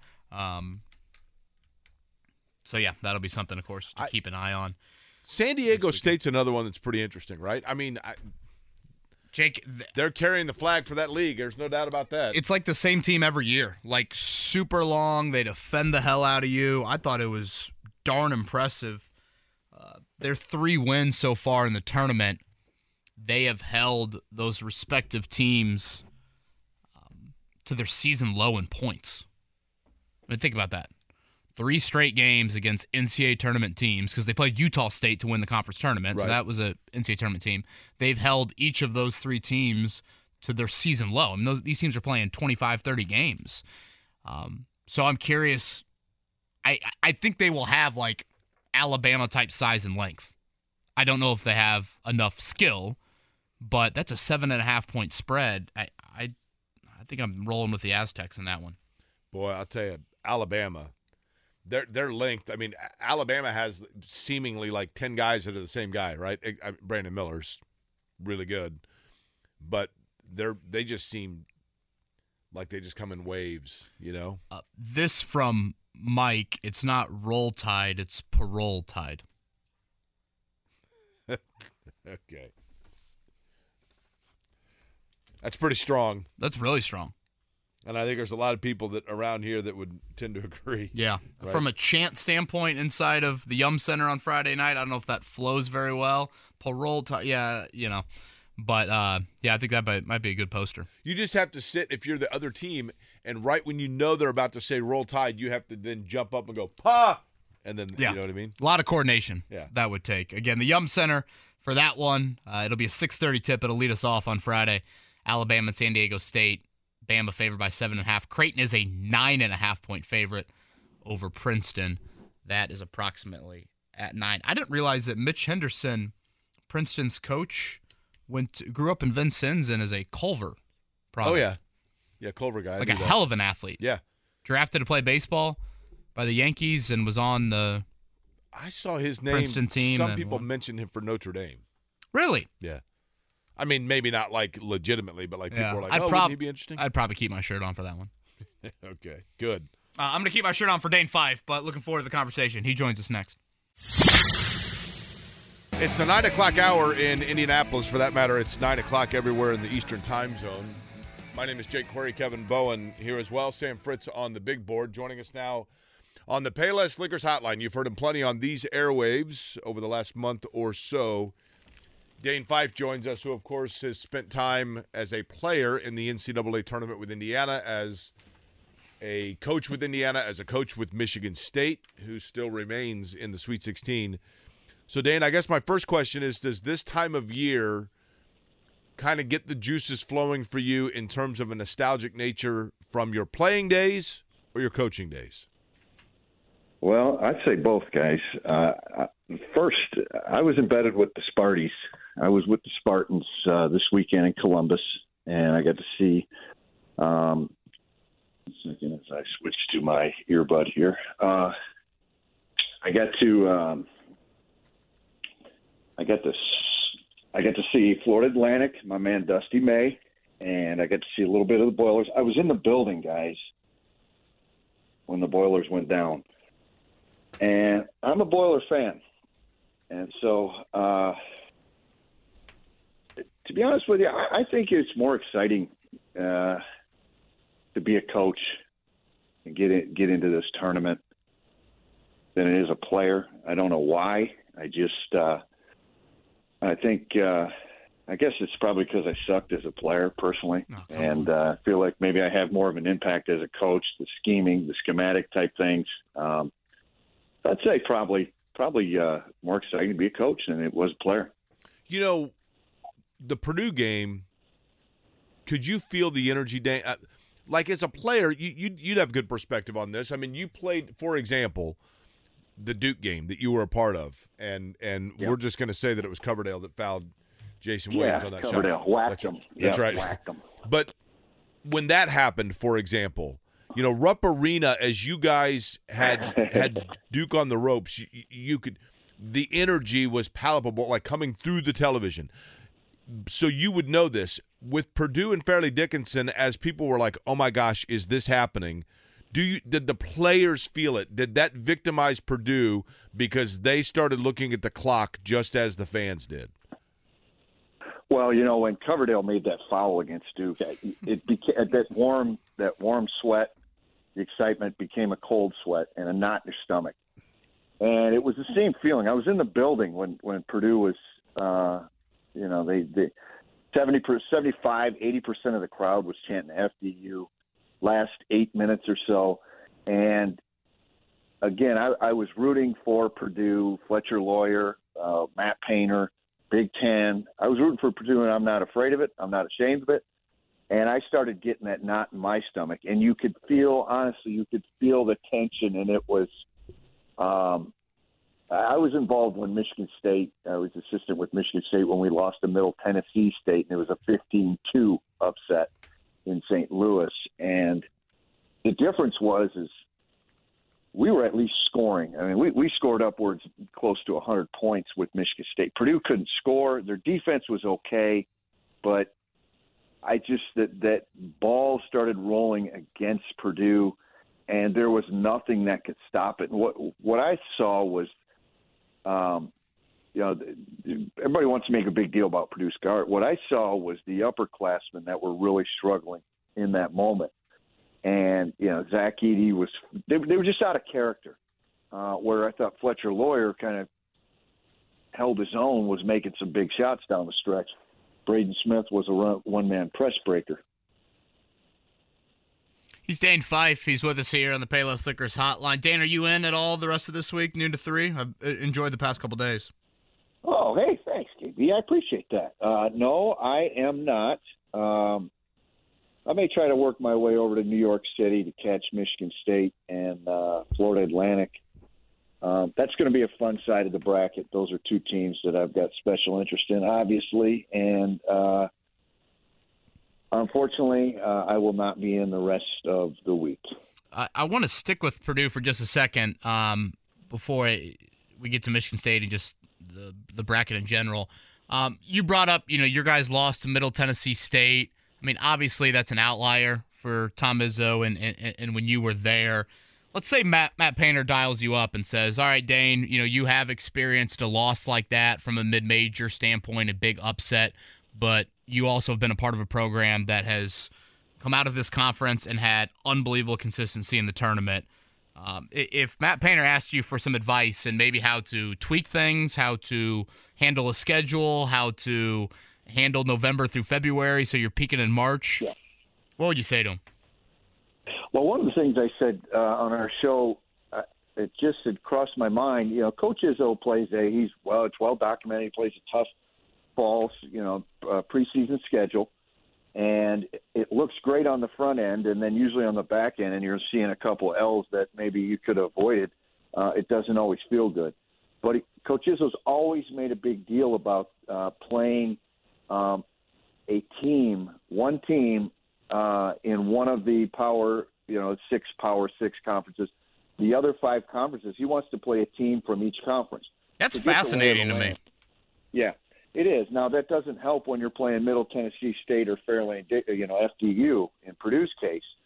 But what it does is it gives you an idea of how other teams play or how each conference plays, by and large. There's a couple take Michigan State in the Big Ten. Michigan State wants to play fast. They're going to push it up the floor. But by and large, most teams play in similar fashion in order to survive in their respective conferences. And so it is a fascinating dynamic, and that's something that we were able to utilize in recruiting too. We want to be able to, okay, can we play fast can we play fast and shoot the ball like Alabama? Do we have the inside game of Arizona and maybe a Pac-12? Do we have the toughness of the Big 12? Do we have the quickness of the Big East? Those were things that we'd always take into account because we're not just playing to win the Big Ten championship. At Michigan State, we're playing for March, and in doing so, we're gonna have a good lay of the land in the preseason, whether we win or lose. Dane, I had mentioned this, and I want your perspective to kind of piggyback off of that. Dane Fife's our guest on the Payless Liquors Hotline. In the Big Ten, I was saying to Kevin, I don't know this, but I feel like other leagues, and I'll use the ACC as an example, I feel like the ACC has greater diversity of style of play within its own league than does the Big Ten. Like, in other words, to your point, there is a particular style that you have to build yourself to be. Seemingly, Tom Izzo's the one that doesn't, to be able to master winning the Big Ten, but that doesn't necessarily translate to then being able to take on opponents of other leagues. Are there other leagues, notably we'll say the ACC, and I'll throw the Big 12 in there, do they have teams within their league that have a greater variation of style of play than is offered by the Big Ten? I think you've got to adapt to a certain style of play when you're competing at the top of each league.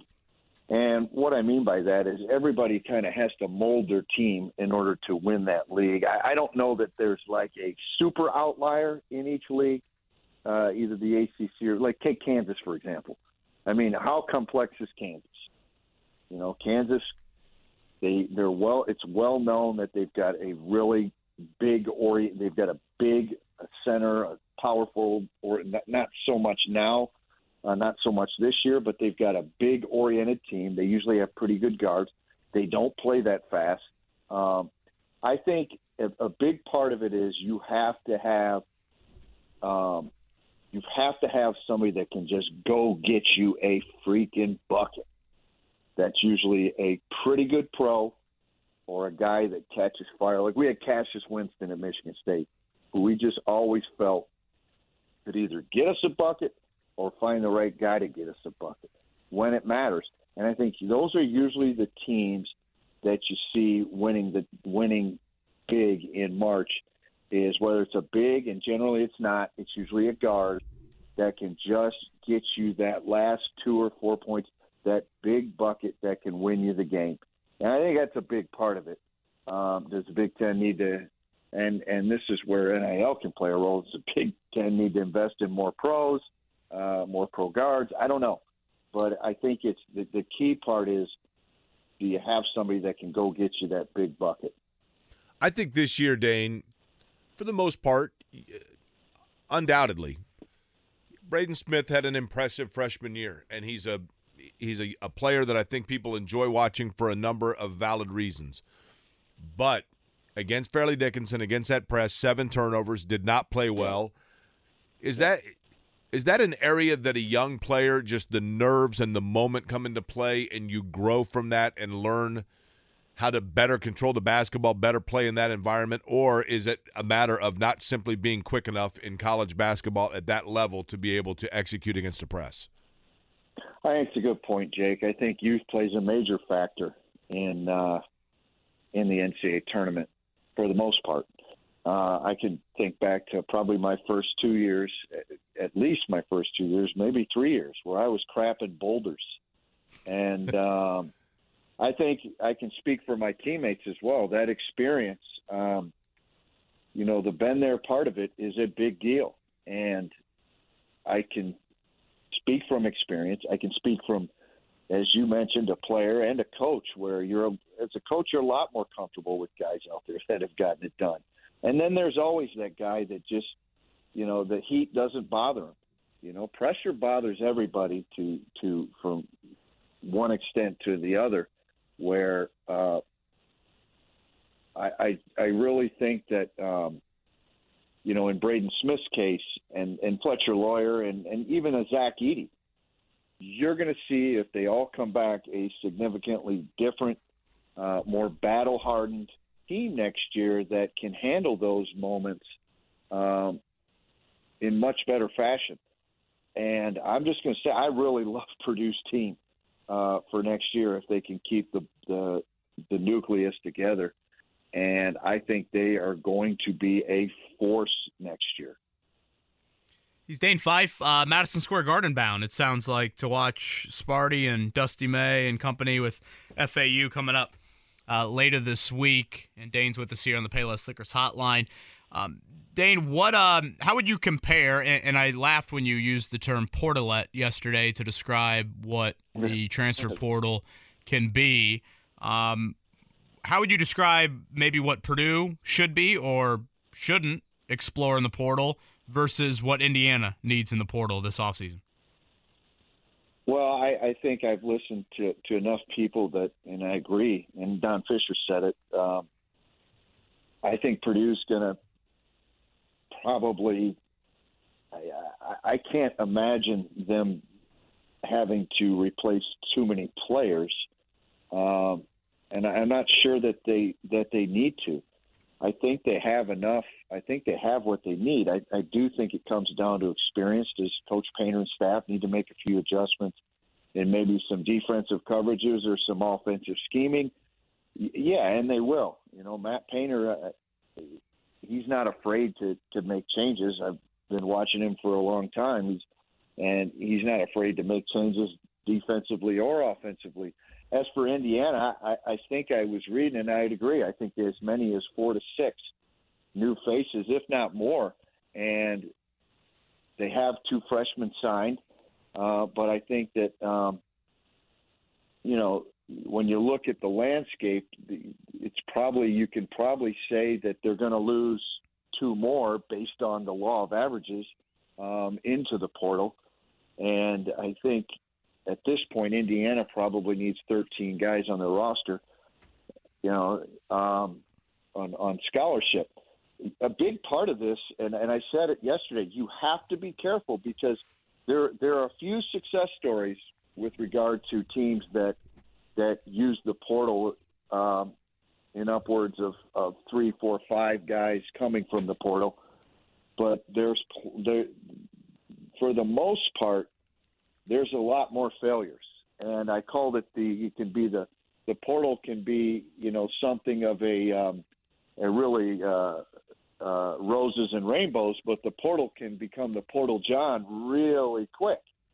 And that's the problem with a lot of these programs. You're not seeing the failures, but the failures are the guys that are getting fired, the coaches that are getting fired.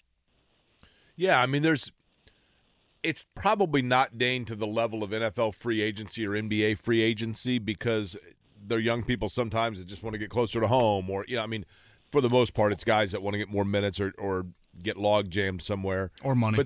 Or money, yeah. But there is still some truth to the fact that you're still getting guys that for whatever reason another program let go, right? I mean, maybe the program didn't want to, but you get what I'm saying there, right?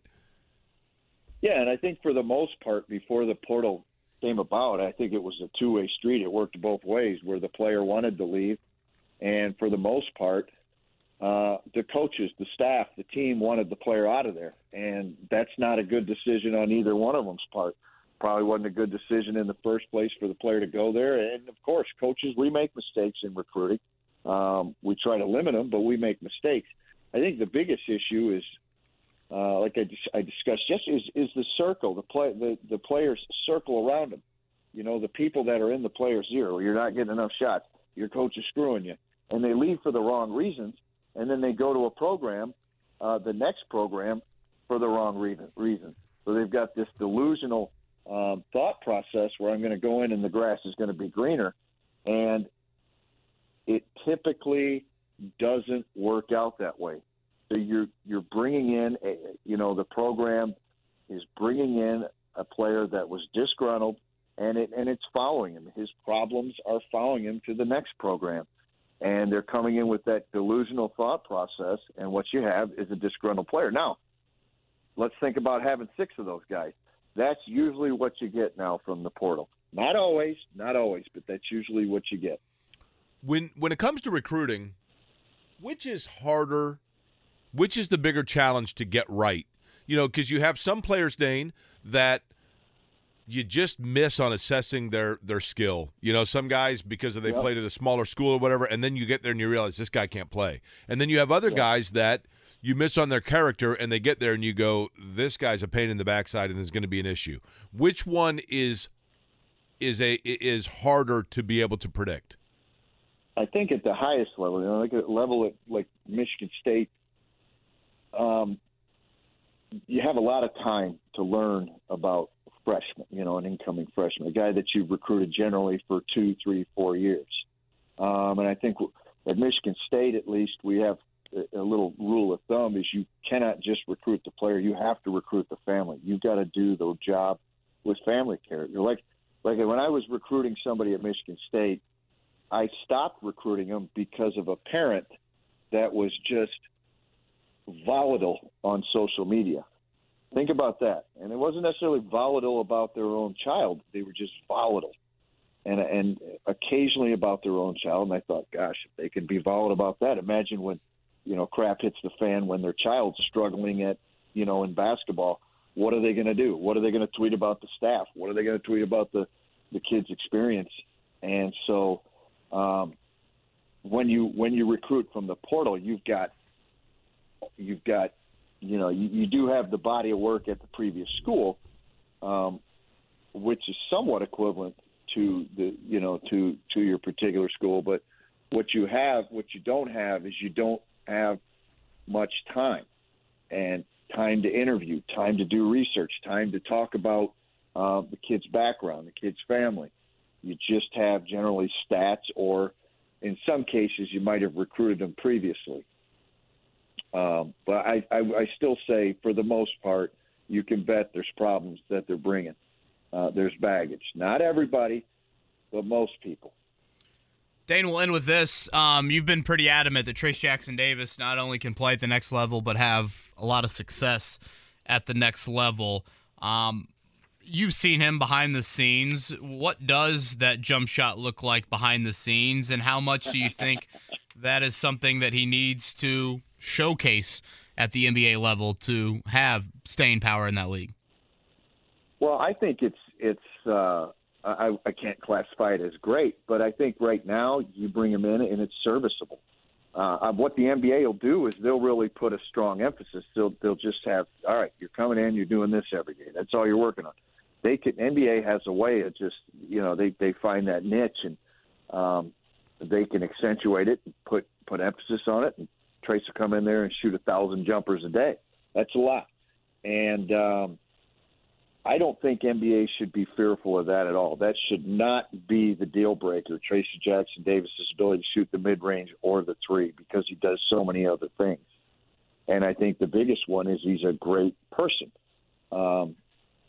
because what you're going to have is, if you're going to have him on the bench, you better have a good dude on the bench. You don't need someone causing problems.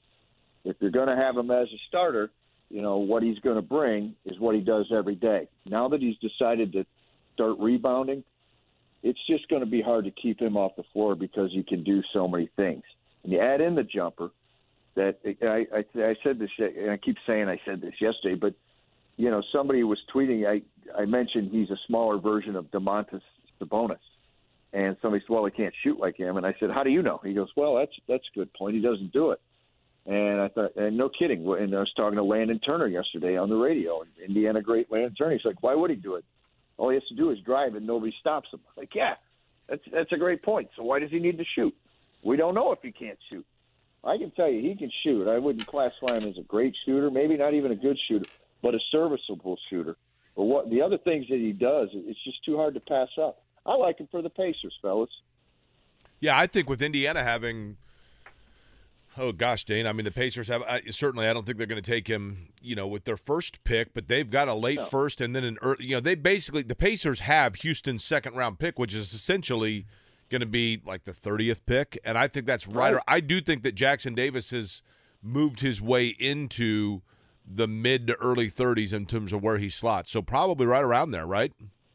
Yeah, I mean, Alex Golden yesterday had him, I think, somewhere early 20s too. So I don't think he's going to last into the second round because I think he's going to go interview. He's going to show these teams exactly what he can do, and I think I'm almost positive he'll move up. I believe that strongly about it. I just think they've got to get him to where they can see they can run him through the tests, whether it's a shooting test, the speed test, whatever it is, the interview, the psychological test. I mean, this guy's a winner, and he's incredibly coachable. And I think that's usually a problem when they look at, okay, well, he's older now. Well, what do you mean by that? Like he's not as athletic? No, it's not that. I think they're worried that that players that are older are so hardwired that they're unwilling to change. Trace is not unwilling to change. He's incredibly coachable, and he's fun to work with. And I think coaches will just find that, and these scouts will find that, gosh, we've really got something here once they get him into these meetings and these tests and these interviews. Dane, lastly, give me the school remaining in the Sweet 16. I mean, we know Alabama. Alabama and Houston are 1 seeds. I get it, right? I'll even take Texas and Xavier off the board because they're like 2 and 3 seeds, and people around here know Xavier. Give me the team in the Sweet 16 that people didn't talk about them all year long, but you're like, look, don't sleep on them because they are legit and they can easily find their way to Houston. Well, I'm going to give you Texas just because that was my pick. Ever since they popped Kansas in the Big 12 tournament, I'm like, gosh, these guys, wow, that's impressive. They didn't just beat them; they drilled them. I will say that Michigan State, what a great bracket they've had all along. Like, good Lord, why can't I be there with that bracket? Unbelievable. It's a cakewalk by Michigan State standards. You got Duke has always been in the bracket of Michigan State. Usually we run into Duke and get beat, except for the Zion Williamson year. I like Michigan State making it to Houston, but be careful because the Florida Atlantic Fighting Hooters, the Owls, I'm telling you. They're nocturnal. Yes. Are you going split jersey if Florida Atlantic meets up with Michigan State? They're going to show you in the crowd? It depends on who gives me the best looking jersey. I got a reputation to uphold, folks. I don't want some jersey bought at Dick's Sporting Goods. Sorry, Dick's. Jake loves Dick's, but I'm not a big Dick's fan. But what I want is the authentic. From the equipment room, I want the authentic jersey. But I honestly, guys, I've watched Florida Atlantic. I went and observed them for 3 or 4 days in January. They've got a squad, man. They are like the Purdue matchup with FDU. Everybody has to match up with Florida Atlantic, and it's a tough matchup for most teams left in this tournament. They're dangerous. Look out, guys. Dusty May and the Fighting Hooters are coming for you. Listen, if you did a split jersey of FAU and then like an MSU one, it could just say FAM. And then you're like, look, they're both FAM, right? I'm cool. I'm good with that. See? That's right. That's true. FAMU and just put the S, That's Florida A&M shirt if he wants to. I didn't have Hooters and a Dick's reference on the bingo card, but Dane Fife covers it all here with us. Dane, safe travels to the Big Apple. Good luck. I'm comfortable enough to say that I do, enjoy Dick's. I was a big Galleons fan. I like climbing the wall. Galleons too. Galleons was good. Yeah, climbing the wall. Dane, enjoy Madison Square Garden. Hey, thanks, fellas. See ya. That's Dane Fife right there on the Payless Liquors hotline. Jake Dane had the reference of, the portal can be the portalette or portal John. It's interesting when you look at Indiana and Purdue specifically. Obviously, Indiana's used the portal more than Purdue recently. David Jenkins for Purdue. I mean, you look at Indiana. Miller Kopp, kind of a rough first year, much better this past season. Really important piece. Xavier Johnson, been a little bit up and down. Parker Stewart didn't work out. I think if you're looking to use it to accentuate, that's one thing, Kevin. But if you're looking at it to cement your roster, you're in trouble. Well, see, the interesting part to that is look at Miami. Good point. Miami, and to be fair, Jake, they're probably the outlier. It's a good point, though. But if you look at Miami, you could make the argument, yes, Isaiah Wong was a great player for them the other night, and he's a guy that's just kind of organically come through their program. But Nigel Pack from Kansas State, their big guy, Omeir, came from Arkansas State, and really one of the more underrated players from the other night was Jordan Miller, who had 19 for them. He is a George Mason transfer. So you look at those three guys, Jake, the Arkansas State George Mason, that's a big transfer up. Nigel Pack, it's a little more of a lateral transfer. But in Miami's case, they have found, I think, what Indiana is probably looking for in this portal. I still think Purdue's got to explore some things. They don't need it as abundantly as Indiana needs it. But, boy, if you're Mike Woodson and you can somewhat replicate what Miami was able to do this past season with the portal, that'd be huge. Because for all the Nigel Pack and all the Miami's literally, paying to play, and they got all that off-season sort of attention, and how is Jim Larrañaga going to handle that locker room and all of that? ACC champs and a trip to the Sweet 16. What's happened to George Mason since Jim Larrañaga left? Oh, that's a great point. I didn't even make that connection that the kid was a George Mason transfer. I'm going to guess they haven't been too great. If you look at the places where Jim Larrañaga's coached, this is how good he is. When he leaves, the immediate following coach has success early, and then it kind of water finds its level again. And where else has he been? He was an assistant at Virginia, but as a head coach, Bowling Green, George Mason, and Miami. And he was at Bowling Green. And he built great programs at both those places. Gosh, he's 73. Yeah, he's won 721 games, man. I mean, he's been around a long time, right? 60% of his games, but wow, I didn't realize he stayed at George Mason for several more years after the Final Four run. What year was the Final Four? Right here, right? 06? Yeah, 06, yeah. So he was there another 5, yeah. That was the pretty nondescript Final Four. What, yeah, Florida, UCLA, George Mason, and... Boy, if you hadn't asked. You said UCLA, right? UCLA and Florida, right? That was part of the Ben Howland 4 straight. Oh, it was they shut down Reddick. LSU. Boy, that's right. That Tyrus Thomas. Miles Swift. You're right. That was John Brady, wasn't that his name?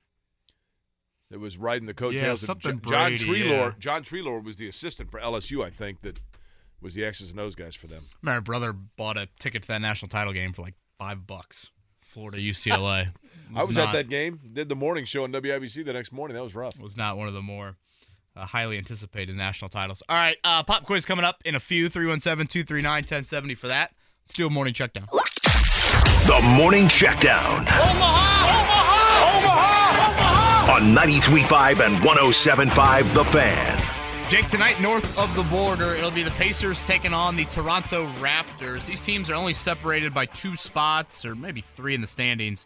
But Toronto is certainly playing for a spot, at least in the play-in. And at home, they've been outstanding as of late. They've won 7 straight at home. They've only lost 1 home game in the last 2 months. They're favored by 8. We'll see about Scotty Barnes tonight. He's questionable for Toronto. And Tyrese Halliburton has been upgraded from out to questionable. So we saw the return of Benedict Mathurin on Monday.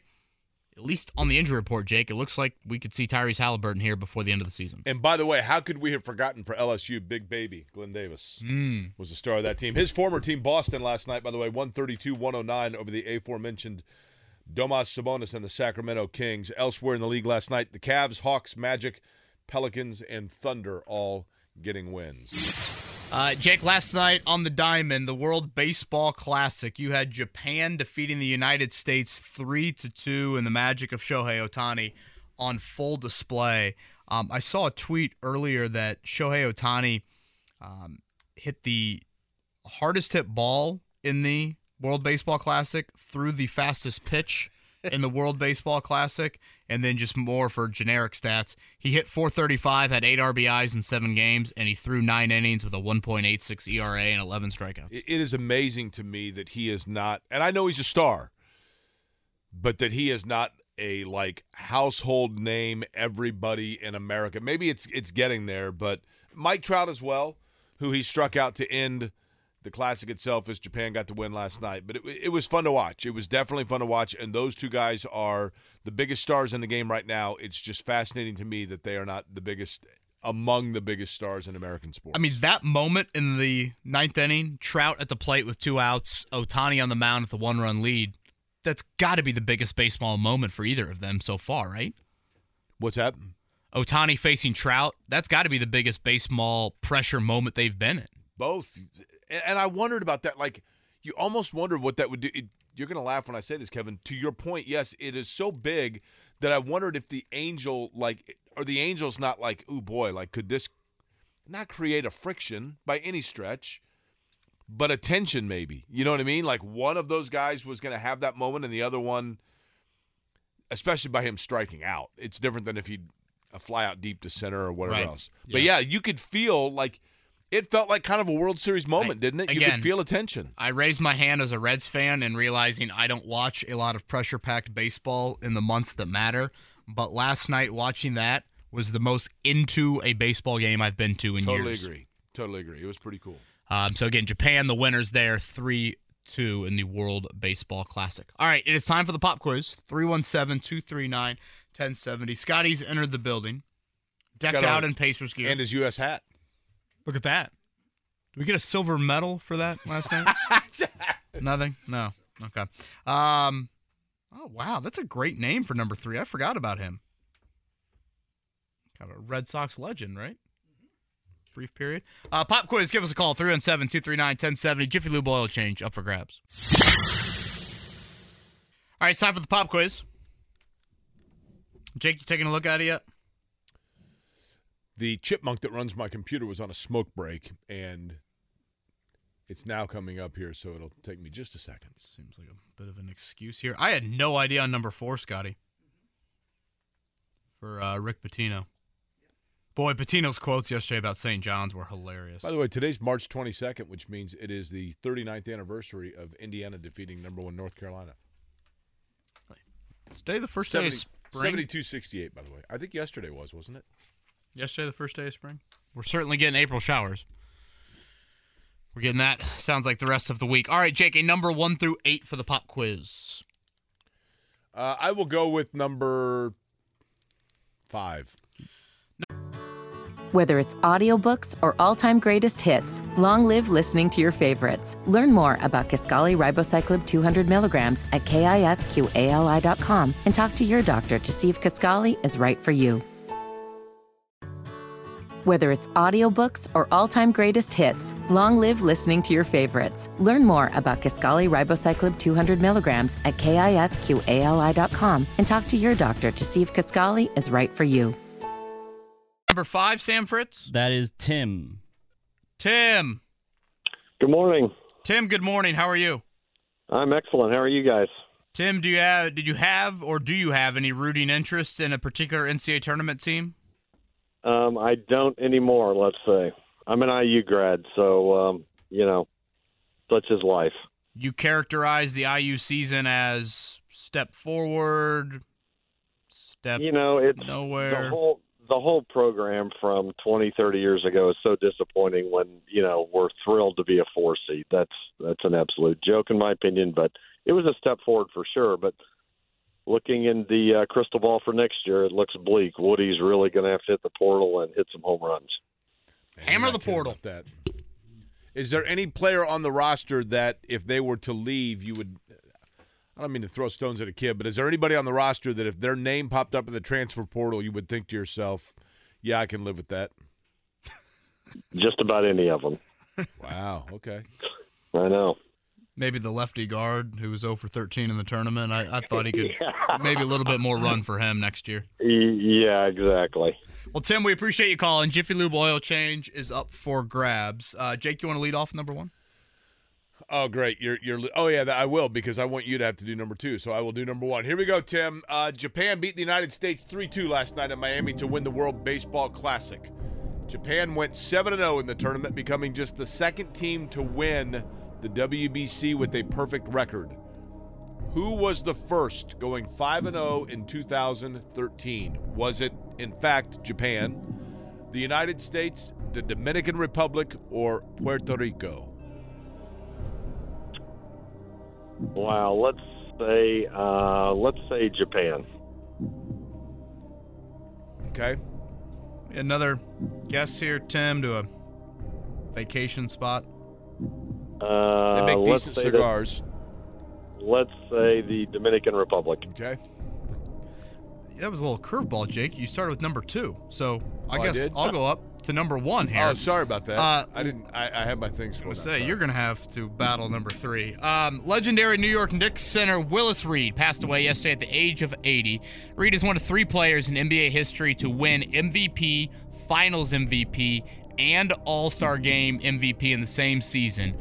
Who did it twice? Is it Reed, Michael Jordan, Larry Bird, or Shaq?